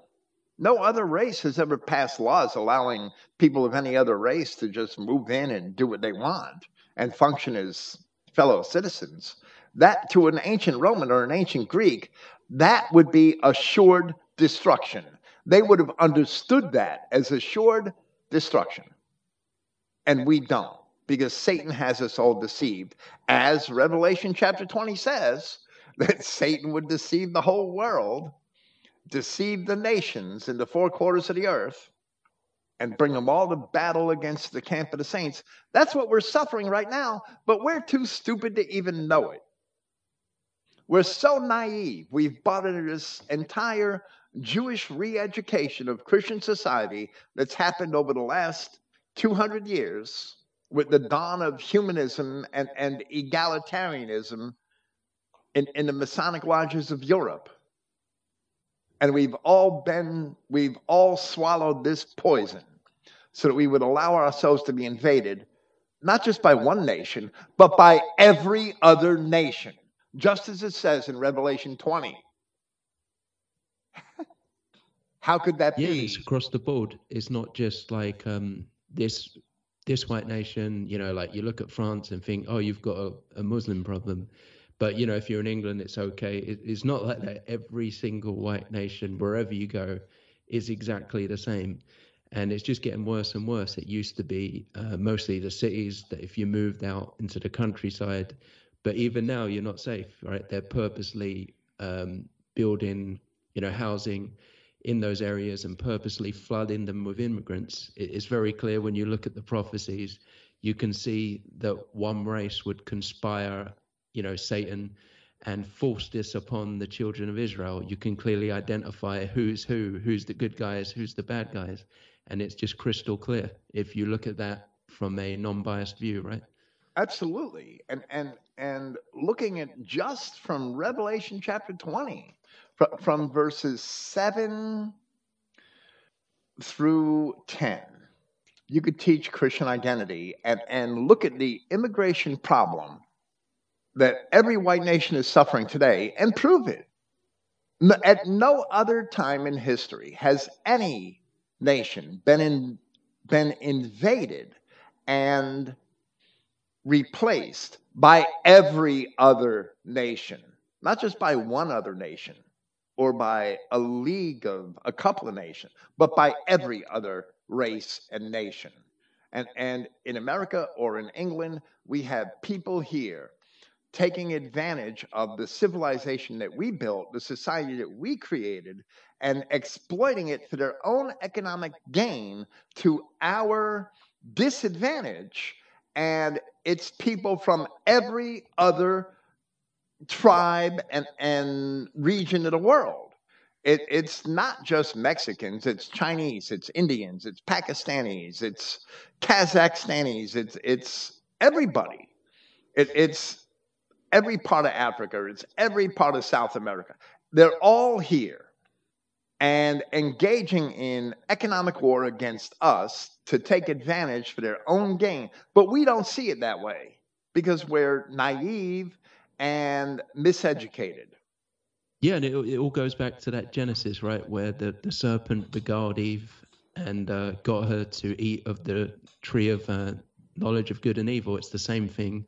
If you just understand that the Jews are the continuation of the fallen angels, the serpent, and the tree of knowledge of good and evil is all the other races. It's the exact same thing happening today, right? Yep, interracial fornication, which is what Paul warned against, is the only sin is being against your own body because you destroy your own race when you commit it. And that's the sin of Genesis 3, and it's the sin of today, but on a much greater scale.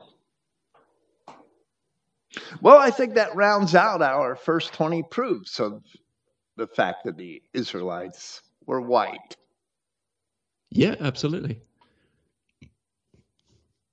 Thank you And for being here. then, next week we can move on to, 21 to 30, and we can get into all like the Greek civilizations and all the stuff like that. Absolutely. I haven't seen the whole list yet, but I'll wait for Sunday. And praise Yahweh. Thank you for being here. Yeah, thanks for having me, Bill. As always, praise Yahweh, God of European people. Thank you. Good night.